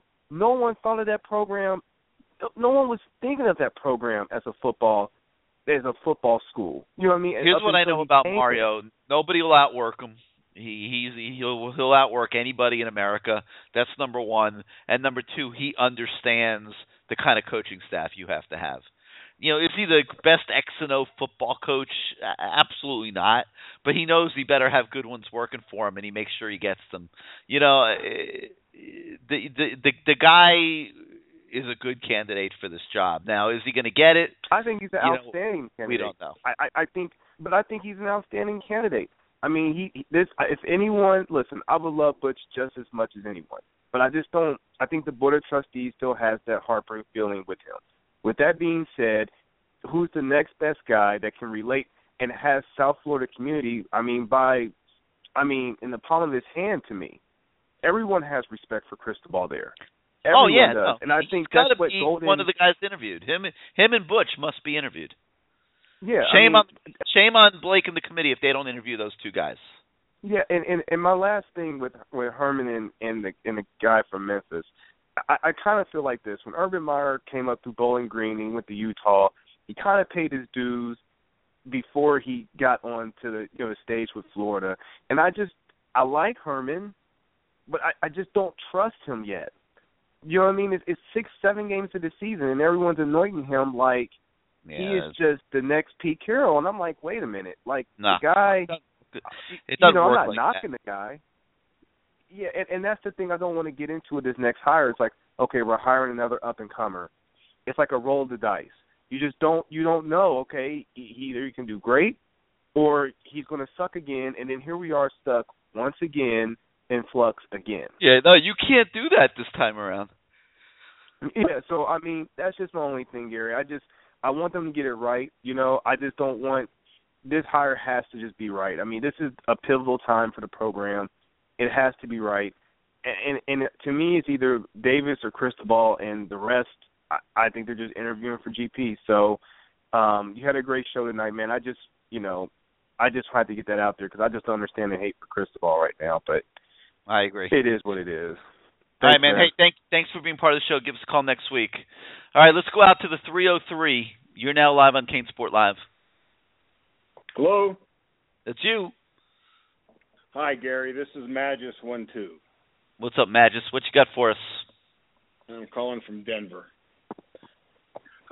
Listen, first of all, I want to stick up for all of us baby boomers that are in our 60s and have been rooting for the Canes for 50-plus years. Everyone keeps thinking that Butch Davis is too old, and he's actually my age, to be coaching. There was an article in the Huffington Post today. I don't know if you've had a chance to read it with your schedule. But she sits there and quotes all these other coaches. For example, Art Briles is 59 years old, I think. Les Miles is 61 years old. Dan Antonio is 59 years old. Saban's 63 years old. You mentioned Ferencz earlier. He's 60 or 61. Cutcliffe, we're playing at Duke, is in his 60s. So, I mean, enough with this shit about guys that are in their 60s can't coach football and can't relate to today's world. That's just absolute and total nonsense. First of all, or secondly, sorry, coaches... Coaches That's all right. Well, actually, you got no excuse. If I were doing that, it would be fine. I mean, I'm exhausted, and it's 11 o'clock. Where you are, it's only 9, so you got no excuse to be fine. But go ahead. Sure, second. I'm living in Colorado. Yeah. All right, enough said. You're right. But I really believe that this age nonsense is just that. It no disrespect to a lot of the younger fans and stuff. I guess when I was 20-something, I thought 60-something was pretty old also. But now that I'm here, it's not. And so when you have people with this kind of experience, especially a guy like Butch Davis, and I was not on his bandwagon until I've been reading all of the statistics that he's done and how he's accumulated. You're right. He was exonerated in North Carolina. He didn't have they declined to do investigations from the governor's office and all these other things. The chancellors stated they would not have fired Davis. And so I don't think he has to apologize for anything. I think if he sits down for an interview, that job's his. He's going to absolutely kill it in that interview. I know that you got excited by talking to him. I see him on TV. He's still an animated person, and he's definitely going to nail that interview. And as you addressed earlier, all he's got to do is sit there and talk about a couple of issues that you believe are impairing his immediate hiring, and so he'll address them. The gentleman that called a couple of calls earlier made some points. He turned around and said, "Look at Steve Jobs. People can come back home. It's been proven." So I think Butch is a very viable candidate, and I don't think his age is any kind of factor. My mother, who's going to be 89 years old, calls me while I was on the phone waiting to speak to you and says, "So what's all this with Butch Davis? Wasn't he here once?" If she's at 89 years old and remembers Butch Davis, I think they're going to be forced to give him an interview. There's not a chance that he's not going to get one.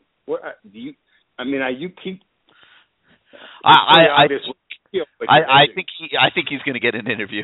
I mean, it would shock me if he didn't. And then I posted it on CaneSport just a while ago. I don't think if it's a question of money, why can't we turn around and start an online fund, whatever they call those things nowadays. They raised $40,000 for Artie. It's not a money issue with Butch. Butch is unemployed. He's not commanding any big salary. No, but don't you need money to get the rest of the staff hired? Right. Defensive coordinators are making what, Gary? $750 to $1 million a year. I would pay Butch $2 million, and then I would give him the money to whatever he needs for the staff. So why is the administration what's the downside to hiring Butch Davis right now? He, as you mentioned in your article, age and trust. I think there's a prevailing feeling that Butch is a pathological liar. Whether it's fair, unfair, I think his history of lying throughout his life has caught up to him a little bit, and I think that's what he's fighting. Other than that, you think that Do you think the fear of the lie is that he would just leave again? No, I don't think there's any fear of him leaving again. I think they have to be able to trust him with the keys to the program. They have to trust that he's going to run the program the right way, that there's not going to be NCAA issues or anything like that. He's never had that problem really in his career, other than the thing at North Carolina, which, like I said, he was exonerated for. But I just think that that there's got to be trust there, and that's what Butch is going to have to sell them on when he interviews, that they can trust. I think as I said earlier, I think he'll absolutely nail it. I mean, he's a well-spoken individual, and he's learned. And so when it comes to age, most coaches are not going to stay at any school outside for more than 7 to 10 years anyway. So if he's 63, 64 now, and we get him for 5 to 7 years, and he grooms an up-and-coming coach, whether it's one of the ones that have been bantered around that are ex-Canes or somebody that we've never heard of, Butch already has the connections for his staff. And so why do you keep insisting or mentioning, or why do you feel that age is a problem at 63? I just mentioned 7 or 8 coaches. Well, I didn't say it was. I didn't personally say it was. I didn't say it was. I'm just saying that's one of the issues he's going to probably have to discuss. That's all. All right. So I apologize. I phrased the question wrong. Why is it an issue when you can spit off the list of all these coaches at this age bracket? I think issues are in the eyes of the beholder. I think everyone has different issues with anything. Just look at what goes on the message boards every day, and look at the debate about all the different issues and everything. Everybody sees things from different viewpoints. So some, guy A. So are you telling me that Blue Saban? If you want to tell me Blue Saban. If you want to tell me that Nick Saban wanted to come to the University of Miami and he's 64, that would be an age problem? Well, that's what Butch said when I talked to him about it. When I asked him to talk to me, I told him, I said, talk to me about the age issue. What are your thoughts on the age issue? And that was the first thing he said was, age is not an issue. It's a number. And he said, if you could hire Nick Saban right now, are you going to say no? And when he put it in those terms, I said, you're absolutely right. What else are you going to say? Right. That's what I mean, and I think he's going to nail this interview. One last thing, I know it's running late, and I appreciate you actually running longer. This is the first time I've ever listened to our call. Well, we started late because we had technical issues in the first half hour, so I had to restart the show at 8:30. So we actually no worries. I've that 30 minutes right. tonight. Next time, bring some throat lozenges for yourself. But how long do you think that this search will take? And are they actually hiring that agent, or are they? There's only 3 or 4 agents, anyways. So are they going directly to agents, or are they going to use a middleman to a search? Whatever that phrase is. There is no reason they need a search committee. They don't need a search committee. That's my feeling as well. I think they're going to deal direct this time. So what kind of time frame do you expect? It depends who gets the job. If it's Butch Davis, I think within a couple weeks. I was just going to ask you, when do you think they start interviewing? If it's Mario Cristobal, I don't think they realistically can interview him until the end of the month. Right, he's coaching. Right. You got to respect the fact that he's working for Alabama. They're in the national championship race.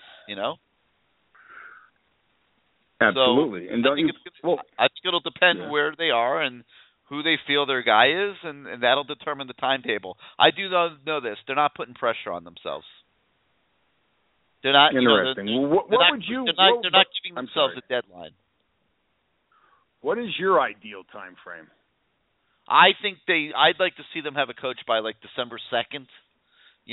Somewhere in there. The season ends. I've got a calendar make an announcement in front of me right here. The last game of the season is for Miami is the 27th. Most teams it's the 29th. The 28th, Saturday the 28th. I think if there's anybody you need to talk to, that at that point you could do it on the 29th and 30th. Make yourself a decision, and maybe by December 1st be naming a new coach and give that guy the entire month of December to get his act together, and everyone's going to go recruiting there on December 1st. All the schools around the country are going to hit the road running in recruiting, and I think Miami needs to have its coach have a presence there in that first week of December. That would be my opinion. I agree with you. I agree. Yep. I agree. I hope that they talk to Butch. I hope they're impressed with him and hire him. I just think it's a very little downside besides perception in terms of what you mentioned earlier, trust and age. But there's simply perception, and sometimes perception is reality, as we all know. And then other times you can show that perception is just perception. It's not reality. So, I appreciate your time. All right, great call. Give us a call again, hopefully next week. I'm going to do that, Gary. Thanks very much. Have a good evening. You too. All right, guys. Hey, I apologize. I know there's several of you that are still on the board waiting to get on the show and haven't got on. But I've got looks like about 25 phone calls I got to return here this evening, and just a lot going on. So we're going to end the show right now. Thank you to everybody who participated. Stay on the message board. Stay on the site. We're going to be constantly bringing you stories and covering this thing to the maximum of our capabilities, and try to keep you guys on the cutting edge of information as we move forward here through the coaching search. And then that's really, honestly, just going to be the beginning, because then recruiting is going to start fresh, and it's almost like having a clean slate. So, and then of course, spring practice. So we've got an exciting, really 8-9 months ahead of us here, and you've got our commitment that we'll keep you guys on the cutting edge of everything. So on that note, I want to thank SeatGeek.com for sponsoring our show tonight. Remember, if you need tickets for any sporting event, use the passcode CANE, and they'll send you $20 back on your first ticket purchase. So until next Tuesday night, good night, everybody, and have a great week. It'll be interesting to see what the Canes can come up with at Duke on Saturday night. And if you're there with me, make sure you say hello. I'll be on the field before the game. Good night, everybody.